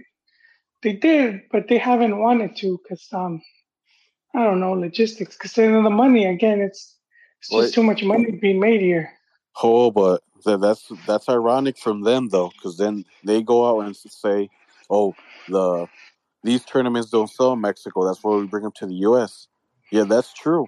But how are like Pastor said, how are they going to get excited if you're just bringing them Mexico against Suriname, against Barbados, against Barbados Junior, and what other countries they have? I can't even tell you the last time there was a game in Mexico. When was the last time Mexico played in Mexico? Yeah. They usually play before the World Cup. They play one of the going away games. They're not even having a Juego de Despedida in Mexico. That's what I'm saying. They're ignoring their main audience. The main audience is here, man. Because they know if they have a game in El Azteca, and they'll be fine. They know if they have a despedida in El Estadio Azteca, they're gonna get thrown tomatoes. Fuera Tata. Yeah, exactly. Well, I mean, they could have it like in maybe Jalisco or someone like Monterrey, one of those stadiums, and warmer reception. Real quick, we do have a few spots left for speakers. We have another request, so let's hear from the fans. Abdias, welcome to the show. Thanks for hopping on. What is up, guys? I'm doing the traditional radio thing and you know what? Long-time listener, first-time caller. Absolutely love the show, guys. But now that we're talking about Moleros and shit like this, I want to put my 2 cents in. I don't know if you guys have been keeping up with the chat, but are Moleros making us soft? Is it watering down the whole thing? I got called up to put on my verde. And now I'm going to go play in Houston where I'm still going to get booed. I don't really give a fuck about it anymore. Yeah, I got called up, pero ¿qué me cuesta? Que estoy ganando. Me van a mentar la madre sin el juego. ¿Hasta qué voy? Good point. I don't think it's making them soft. I do think it's hurt the Mexico not being in Copa America and Copa Libertadores. I think that benefited them a lot. But overall, as far as I think it makes the Like- players soft. They play their Moledo games, and they go to designer stores, spend some money, have a good time. Yes, that's Hey, true. tourists. Somebody But on see, the From a sporting perspective, is not bringing any advantage. You can make the argument Federación makes money, invest in youth teams, wherever you want. But from the senior point from players, there is zero advantage to Moledo games. It's making well, them no, soft. because they're getting a call up. That's not zero No, advantage. they could get a That's call up an and play in advantage Mexico. for- They could get a call up play in Bolivia. It doesn't matter. A call up, but the thing is, there is like think about it like hard labor, where Mexicans working hard labor, and then you got Mexicans sitting in an office 40 hours a week. That's what it is now. There's no more hard labor. There's just soft. Yeah, but you don't go to the whole getting a call up. But the thing is, how many people have been called up, and now we're seeing the list, and it's like that. You've called all these people who are at better moments, have better football, pero te estás quedando con los que ya te llevaste al principio, right? Like we're missing out on all of this other stuff that we could have corrected. We could have done better if we would have utilized the Moleros correctly. But instead, it seems like the Moleros have become a point where we are stagnant. And that's why the fan base is getting really angry because, like, hey, es un juego molero. We're supposed to win this, and yet here we are struggling. So what is happening? Yeah, well, what's happening is players are going to the malls. There's somebody on the subreddit that says, I just ran into Raul Jimenez and Orbelin at the mall. Mm. They're over, That's they're over always here on been, though, they're, man. they're over here on vacaciones, bro. Pinche Yeah. Jimenez don't got malls in England or what? But They don't have but Orange Julius. hey, Sbarros. Diaz brings up some good points, man. And all these points we've been echoing for the longest time, and it seems like nothing ever changes. Like I mentioned before too, that where I disagree with Joel. I mean, yeah, these guys they do look at it as a vacation, as a mini vacation. Like you said, they go to malls, they take their selfies and they upload them. They have a good time. And like when after that Gold Cup in Las Vegas, when they lost 1-0 against that bunker ball against the USA, well, what did Hector Herrera say? It doesn't matter if we win or lose. You guys are still going to criticize me, so it doesn't matter to me.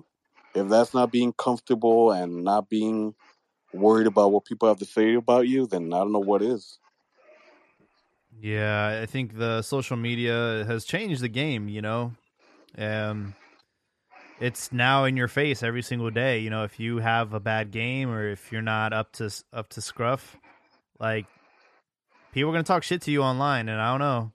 I guess like a lot of players on the national team have kind of just like tuned out, and they're kind of just taking the easy way out. I mean, we saw what Herrera's doing. He went to Houston. It's just like, I don't know, bro. We're at a point right now where it's all about the money, it's all about the social media, it's all about the likes and the popularity, and it's not about the actual like performance on the pitch. Yeah. And that's why I say it makes them soft, because Herrera said that in Vegas. I want Herrera to say that after losing in Azteca and that bus trying to make itself out of the stadium, and they're going to get him, rocks and everything thrown at him because the fans are going to be disrespected and pissed. He feels comfortable in the U.S. saying those things because he feels he's untouchable due to the security and all those benefits that come with playing in the U.S. Yeah. Yeah, no, it's a different crowd. I mean, let's be honest. Like the type of fans that go to these games in the United States, not the same crowd that's in Mexico, where they will take matters into their own hands. You know, they'll egg your car. They won't let you leave the training camp. Like, it's a different level over Bro, there. that's literally what I was thinking. I was like, hey, how long is it gonna be until they start putting eggs on the cars of the Mexican players and things like that? Like, because let's be honest, and you guys kind of mentioned it earlier, the Mexican fan base is toxic as fuck, right? Like, we're never happy. Yeah, and that is something I do want to bring up. I'm not saying, hey, guys, go ahead and win the World Cup. Look at Belgium. Belgium has so much talent, and they haven't even come close. Look at Holland, bro. You know, Yeah. Holland. So I'm not saying like, yo, Mexico, Herrera, all these guys got to get their ass together and put us in semifinals and the final. But I'm just saying, like, for like their comfort, their mentality, their lack of effort, that is what pisses us off. It's not like I'm saying, yo, how come you guys don't have us in the final? No, we're being realistic as well. We're definitely far, majority of Mexican fans think that every year we should be in the World Cup semis or something. I'm not saying that, but it also pisses us off that we know the amount of talent and potential that's there, and this is being wasted, not just from the players, but like from the guys who make the big decisions. Yeah. Hey, well, I'm going to show my hand, man, as a Cruz Azul fan. That's literally it every year. Every time. I'm just like, come on, bro. You have so much better and you can't do it. And then the last thing that I wanted to say was one of the things is we talked about how we're no longer playing in Mexico, right? And I've been doing some research and I've kind of been looking it up. And it's like, well, one of the other things is we stopped playing day games in Mexico City in El Azteca. Yep. What was the biggest thing about Mexico? You're in the altitude. It's hot as hell. You can't breathe there. And smog. And that's no longer a thing. That hasn't been a thing for years. TV. So prime time. So for the US. I will make the argument though. Another reason that's not a thing no more is that we have more players in Europe now, where it's no longer an advantage because now it's something they also have to adapt to as well as the rival. But you could call players from America, Cruz Azul, Pumas. You could build a good team from those when's the squads. last time we had like an official match, like a World Cup qualifying match, and all 11 guys or the majority are from the local league? The majority. I don't know, but I mean, composed of like European-based players. So if you bring somebody that plays in Napoli at sea level and you try to have them play in Azteca at noon, it's probably going to affect them just as bad as the opposing team. There is no advantage anymore. No, that's why I'm saying you could still call some of the better players from the league. Yeah, I mean, you could do a domestic-based squad that is... And some of them will do better. When they went against, what was it, New Zealand? Yeah, but that was different. America? Yeah. We could have taken, like, the America Water Boys and beaten New Zealand, bro. That was a... Those guys were semi-pro. I mean, for a lot of, like World Cup qualifying and games like that, I do think Mexico can compete with majority local talent. It doesn't have to be just... But because what have we also been seeing is the Euro-based players underperforming. So I'd rather than have someone that traveled so tired and can't hang, I'd rather have the local guy he's on fire and he's hungry, and I'd rather have that dude right there. You don't have to worry about the jet lag. You don't have to worry about traveling. That makes the other guy work harder now because he's like, oh shit, this is gonna. So you think the European guys are soft? I don't think they're soft. I just think that they don't have competition a lot of times, so they don't have to worry as much as like someone's gonna take my spot. There's not like that much competition compared to like if you look at the bigger teams, and there'll be like 3 or 4 players competing for the starting spot. I do think that there is an advantage with having cohesiveness, and I mean, unfortunately, a lot of the times, this is like their first time all playing together. You know, you play at Napoli, you play at Wolves, you play at, Sevilla. It's like this is the only opportunity they actually get to play with each other, and like they might be out of sync or they might not be familiar with like their movements and all that. Whereas you take Chivas players, America players, they all know each other very well. And boom, like you put them in the national team, and you don't have to worry about the traveling. You don't have to worry about the jet lag, and you'll probably get similar or better results, if I'm being completely honest. Well, what you're talking about is something we've said here a couple years back, which is what we've seen with the South American teams, because they're composed of all these players that play in all the different leagues, and when they go to the selección, a lot of them, they're not used to playing together, and so what we've been seeing is Europe has been dominating or winning all the World Cups since what was it, 98? think except for when the Brazil won it, Brazil won 2002. Yeah. But pretty much all of them since 98 until the last one, all except for that one has been all like European winning, and that has a lot to do with it. And you look at some of these squads that have won, look at like Spain, majority of players from Real Madrid, Barcelona. You look at Italy, majority of players from like Milan, Juventus. Look at Germany, majority of players from Bayern Munich. And it's like, and more importantly, they're all, the majority of the national team comes from the domestic league that they play in.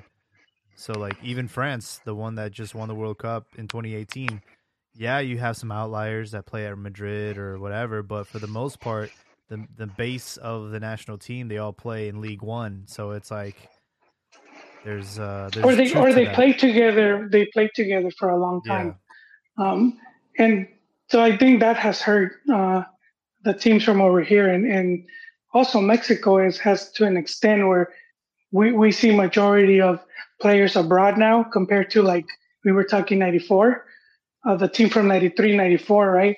And now they haven't surpassed what that team did, because 93, 94, Copa America final, get out of group death at the World Cup, they actually won the group. I found that. Did they win the group? Anyways, and then some of those players were still around for the 99 Confederation. And so you look at like the majority of Mexico's success, it's been with local, like even Olympics, right? Majority of local based players. But do you think that'll fly now? I mean, it should, but I mean, I think we already bought the idea that you have to be abroad, that you have to be playing at Champions League, that you have to be at those big teams, and that somehow that just is gonna correlate with the national team. And it's like, well, there's a lot of examples where that didn't really help, where you had teams like Nigeria, Ghana, not too long ago, Chile, Colombia, with and they had some good runs, but they didn't exactly stay consistent. If you look at you compare those teams I just mentioned, compare them to Mex been more consistent. They have all, but what happens at the end of the day? They always end up meeting a certain team that has elite players. Like let me wear the bicolor también. What was that? That wear the bicolor, because every sad memory that I have in the World Cup is with them. Yeah, well, that could be true too. No, but let's take this past weekend for example. Let's say we do have a domestic-based team. Let's say we go with a team like that to the World Cup, and they face a guy like Vinicius. The guy's literally a damn road runner. Like how do you defend that if you've never seen it before? Well, look what they were saying going to 2014 World Cup Brazil. They were saying that Croatia midfield was gonna kill Mexico. Rakitic and Modric. Mexico had no answer, and you get Gallito, 5'2" Gallito, and he bossed him, dude. He fucking owned them, bro. And so I'm gonna say, when had they seen a Gallito, dude? When have they seen Speedy Gonzalez? That was Don Gallo. To the final.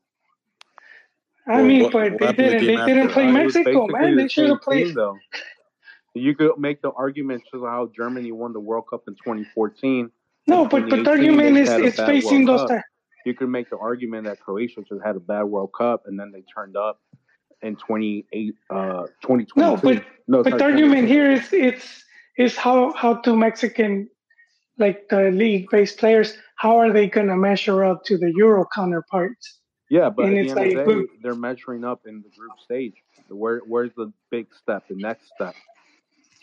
Yeah, but I mean that like Croatia, you see it every now and then with some of the teams like South Korea and Turkey, that they just go on a good run and end up having a good tournament. It's like Liguilla, you could have a team in Liguilla, Querétaro, or whatever, and Puebla ends up going through a good run. That doesn't mean that they're really good teams. They just had a really good outside tournament. of Brazil, Argentina, and Uruguay, what other team can make a run Well, from the Latin American teams? No yeah, one. but I mean, No one. It doesn't matter if it's domestic league or European. None of them can make. They don't have the. I don't even know what they don't have, but they just don't have it to make that run. Wait, did you say Uruguay? Uruguay sometimes. I mean, not always, but they're probably like third. Like Yeah. Brazil and Argentina have the best chances of making a good run. And What Uruguay about the right United behind States, bro? The world power of the United States. Well, that's thanks to us because we shit the We bed make that them one better. time. but you know, That was like our those. year. What if we take all the LeBron James that are in the United States and have them play soccer? What would that look like? Like 11 Freddie Adu's? Freddie wasn't from the United States though. He's from Ghana or something, Cameroon, somewhere over there. Yeah, he's from Ghana. Yeah, man, I Look. love this episode. A lot of action, a lot of speakers. Thank you guys. We're at the 2-hour mark, so I'll let you guys do your closing thoughts before we wrap up this show. Start with Abdias. Sorry if I pronounced your name wrong. That's right, man. Abdias. No problem. So I guess my closing thoughts is, so how do we fix the league, right? Because yes, we can compete with a Mexican-based league, La Liga, compitiendo en equipo nacional, if that's what we're basing off. But the problem is we have so many extranjeros that our youth isn't being developed. So therefore, how can we radically redefine the league in order to build stat? Right there, you said it, man. Get rid of the majority of those bombs. No, I think too. Like even the extranjeros that come in, they're not coming in at their top tier anymore. Yeah, like those are going to MLS. They're going elsewhere. So what's happening with our liga? We're lacking. I do think it's too many extranjeros. There was an interview with I think it was Luis Miguel Salvador. I think he was GM of Monterrey at the time, and he was talking about an FMF, no, not a Liga MX meeting where they were saying that the reason why they increased the number of foreigners was to try to like compete in the international market with the top leagues. And so they were trying to make the league more like, I don't know, more attractive to international. I think that was a mistake. I think if we look back to when Liga MX had just 3 or 4 extranjeros, some of these guys were sick. They were like at another level, like Aguinaga and Cardoso, and you saw some of these teams that played really good. I still haven't seen teams that play to that level. Like if you see some of the goals Toluca was scoring, they're just insane. That Toluca team, some of these other teams too. There's more, but off the top of my head, Toros Neza. I'm thinking Toros Neza as well. That team was really fun to watch. But I mean, back then you saw some of the level of the foreigners are like just pretty high, and I think if there was less foreigners, the teams could concentrate on these 3 or 4 players that we're bringing from abroad are going to be really good. Because a lot of times they just bring a lot of players that are just, it's almost like a crapshoot. It's like they're just taking a chance on these guys, and then the youth they end up getting pushed to the side. Yeah, like you guys are gonna remember this. I'm probably gonna get it wrong. The 11-23 rule, where you had to play menores. Yeah. Whatever happened. The teams didn't like. I know teams didn't like it, and I didn't think it helped either because it's like you were just forcing teams to like give X amount of minutes to the youth, but it's like I never saw how it really helped. Yeah, I mean, all right. 3 things that you can do to immediately improve the league. Number 1, get yourself back in Libertadores. That is number 1 priority. Yes, agree. Get back in Copa Libertadores. Get back to Copa Sudamericana. Like, do whatever it takes to get back in there. Number 2, bring back the Copa MX, because if you're not going to give the opportunity for young kids to play in the league. I get it. It's a short season. You don't have that opportunity to experiment or debut players. Copa MX, it's a great way to entertain the crowds. The second division teams have a chance at a title, and you're most likely going to use a B side for that. You're going to give opportunity to the reserves and to the bench warmers of your club. And we were starting to see a lot of great moments in Copa MX when it was in action. And the third step, which you guys just said, is to basically like incentivize clubs to use their youth players, punish them financially if they don't hit a threshold of minimum minutes for young players, and also reward teams that are actually playing a lot of young players, a lot of Mexican players. I think that's the only way you can get anything done in Mexico is money. So there's an incentive to go back to Libertadores because of the money. There's an incentive for Copa MX because of TV ratings and all that. And there's an incentive to debut young players and give young players a chance. Or there's a penalty if you don't. So I think if you're going to get anything going on in Mexico, you have to have the little carrot. You have to basically show the little carrot in front of them and have them chase it. Yeah, and to add to that real quick, Liga MX will make the argument that we can't have Copa MX because we have Leagues Cup and all this stuff with the U.S. Here's the thing. The U.S. still has the U.S. Open Cup. My town has a fourth division team that plays in the U.S. Open Cup. That's their version of Copa MX. So at the end of the day, I'm going to keep saying that every episode, Liga MX, Federación Mexicana, they don't give a damn about the sporting aspect. They just care about the money, and they'll invest a little bit into it to make it look like they care. As long as the dollars are coming in, that's their biggest priority. Yeah, I agree with you. I always thought that they haven't taken advantage of that cup, and I do think when Mex looks abroad for answers, they'll try to emulate Europe, but I think it should be closer to home, where it's okay, what is Brazil doing? What is Argentina doing? Well, at least one thing they have in common, if you look how many partners they have, they only have 2 or 3 per team. Some of them have rules where it's you can't have more than that on the field. And it's that's a big reason why they're always churning out so much talent, because they're giving their players so much playing time. If you look at Uruguay, it's very impressive how it's a lot of their fields, a lot of their installations and all that are just very third world, They're playing in messed up fields compared to Mex, which Mex you could compare a lot of the stadiums and whatnot, their training and all that to European ones. Awesome. Ricardo, any closing thoughts? I know you had a lot to brag about this episode. Again, congratulations to America for winning the Clásico. They won, and he's spoken the least of America.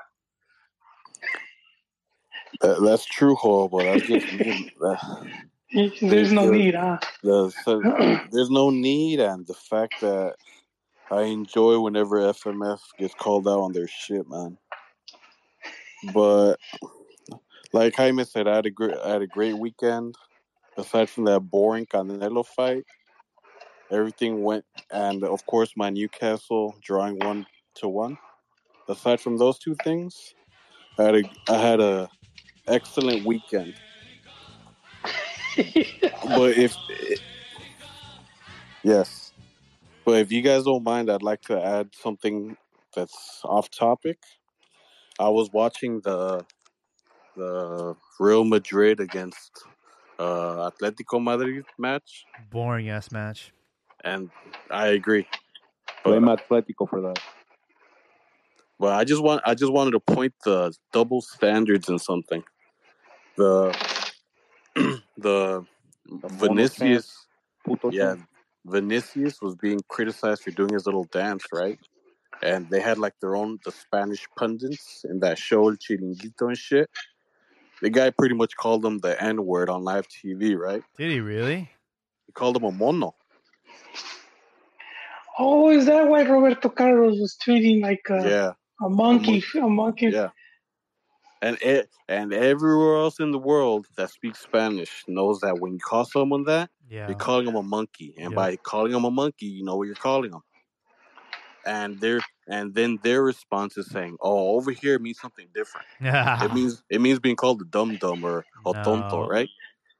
Hey, but man, it can mean whatever they want to say, but a black person a monkey. I mean, it's like Cavani. He got in trouble for calling one of his comrades Negrito, right? Yeah. Oh, but that's different. I wouldn't compare that. That's different. One thing's like mi negrito, and another thing's saying mi mono. No, but that's what I'm saying. Like he got in trouble for saying that in and it got leaked. It wasn't like a WhatsApp conversation that got leaked. It was like a comment on his IG story. It wasn't even like it was on his IG. Yeah.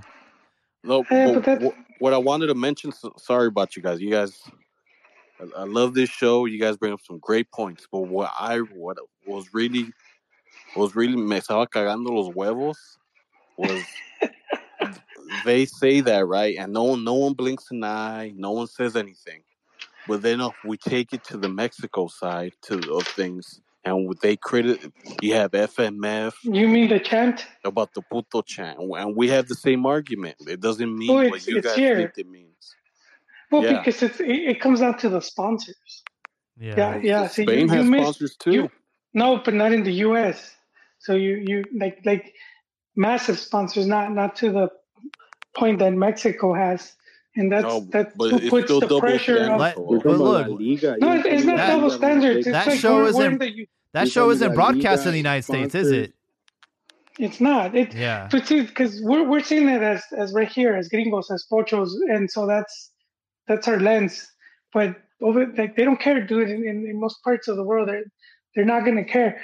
Because when was it when Tecatito got to Sevilla? They tweeted, "Ya llegué, putos," or something. Ya llegamos, yeah. Nothing. There was crickets. What? Yeah. And so I'm saying, with the whole Mexico thing, in the social media, which started around 2014, and people started making, and it was through social media where, like the people started like making a big issue about it, and not people, Hello. Let's be specific. It's Snowflake USA fans. Well, not just USA fans. There's a lot of Mexico fans that I knew Mex fans that used to say that word, and all of a sudden they're on Twitter trying to preach. You know what I mean? And I was like, dude, I've seen you say worse. But well, think about it. It's like the national team has State Farm, it has Wells Fargo, it has Home Depot, Lowe's, whatever. It has these big ass companies throwing crazy McDonald's, money. They can't have the puto thing anywhere surrounding they can't even have that thought, so it's different. No, you're right, Jaime. And cheating, whatever that show is, like, dude, no one's in the United States even has access to that show unless they have like a VPN or they have satellite. It's not the same. No, you're right. I was gonna say real quick. Sorry to interrupt you guys, but I wasn't so much mentioning. I mentioned the show for reference, but let's not forget. I was gonna mention these games are shown on ESPN, which is an American company. And you watch when that Rodrigo scored the goal, you could hear them making those monkey sounds. Oh wow! Oh yeah, that's not really a good look either. No, that's what I was getting to. The Snowflake USA fans criticize us for our shit, but they won't say anything about them over there. But I don't think those were like the majority were like USA fans. It was more like the social media where you've had like a group of people that are kind of like a witch hunt, kind of like trying to say, like trying to say like moral police, like if you're saying this is what you mean, even though we could have different meanings, but it's like my meaning is the one. Do you know what I mean? Mm-hmm. Yeah, but they imposed their meaning on us, man. Well, yeah, because of the sponsors. My own culture to myself. It's like, no, bro, this is our soccer culture. Like, I will die. I will go to my grave. It is not a homophobic chant. Like, it's not. Bro. Yeah, and I use that example of like we know it's not homophobic because Carlos Salcido, this dude got caught plenty of times with dudes, in Brazil and sending dick pics and all that. And this dude, when he was playing in Mexico, no one told him a thing. No one would yell when he touched the ball. No one said anything. No one even cared. Chivas legend, right? No Yes. más el portero.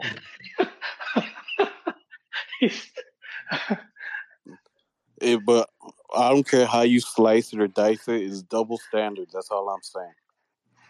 Yes. Well, I mean, from here, from like, because we're talking about like something that's been going on for a while now with like, it more through social media where it's like you could say something and it's like, oh, that view is racist or the view is misogynist or it's whatever, and we've seen people lose their jobs over that. Like Yeah. the dude from the pizza guy, what's his name? The Papa John's. Yeah, he was saying it as he wasn't even saying the word. He was referencing it from someone else that said. What's crazy that is was enough. we're going to a World Cup in Qatar, and like I'd like to see what happens if two straight guys hold hands. I'm curious to see what happens to them in Qatar. Exactly. Prison. I think at the stadium they'll be safe. They'll be safe at the stadium, in the whatever's on that. Then that girl, that WNBA player that got held up in Russia, did she have like less than a gram of weed? Not sure. Oh yeah, that big boy dude. Yeah, I'm pretty sure she had less than a gram, and that's been the big fuzz. But that's their law. That's their can't have more than a gram or less than a gram or whatever. But there's people here that got locked up here. They got people locked. There's people still locked up here for a similar offense when it was illegal. Yeah. Al Pastor, do you have any closing thoughts before we wrap up episode 350? Yes, my closing thoughts, club over country. So on the Chivas end, I want Nene, Vega, Piojo to come back healthy, ready for Liguilla. On the Madrid end, I want Tchouaméni, Rodrigo, Vinny, come back healthy as well. Madrid, Chivas, we got big games coming up. As far as Selección, I could care less. All right, I love it. Joel, you back on dish duty? What's going on? No, does it sound like I'm washing dishes? Yeah. It always sounds like you're doing something else. No, it's just pacing. You don't I'm just deserve your pacing. attention or what? Yeah. No, What's no, I'm thinking. Team Mandilon or what, Joel? No, not tonight. Tonight okay. is my free day. I was painting earlier. So, are you gonna go to the game on Saturday? I was gonna go just for Jaime. I said I'll get to hang out with Jaime. Maybe he busted out with. I'm not even gonna be there. And I don't like going to the Rose Bowl. I don't like the drive there. Oh. I never enjoyed it. So I don't know. I'm on the fence with that. Damn. All right. Fair enough. Closing thoughts, just to my Chi hermanos. I know the pitchforks and the torches are out for Cadena again. They think the team sucks again. Two defeats in a row, Tigres, now America. But I think he did a pretty decent job. I'm happy with that guy. I'm happy with his business shirt, man. I want to get me one of those. Those are nice. I want to wear that to work. Doesn't it have the Chivas logo on it? Yeah, that shit's clean. Hey, I'm not gonna lie, those do look pretty professional on him. Yes, sir. On him, what you gonna say? Jaime can't wear it. He said Jaime looks like a bum. Nah, I think he's saying He looked like a busboy. If Michele Año was wearing that, probably not. Yeah. But yeah, thank you guys all for hopping on tonight. It was a lively one. 350. Obviously, the controversy got everybody in here today. We have some Partidos Moleros over the weekend. I'll be there at Levi's, Santa Clara, Tuesday. So if you're in the Bay Area, if you see me, say hello. I'll be in the press box covering the game. And we'll see what happens. We're going to have a weekend without Liga MX. Hopefully everybody can survive.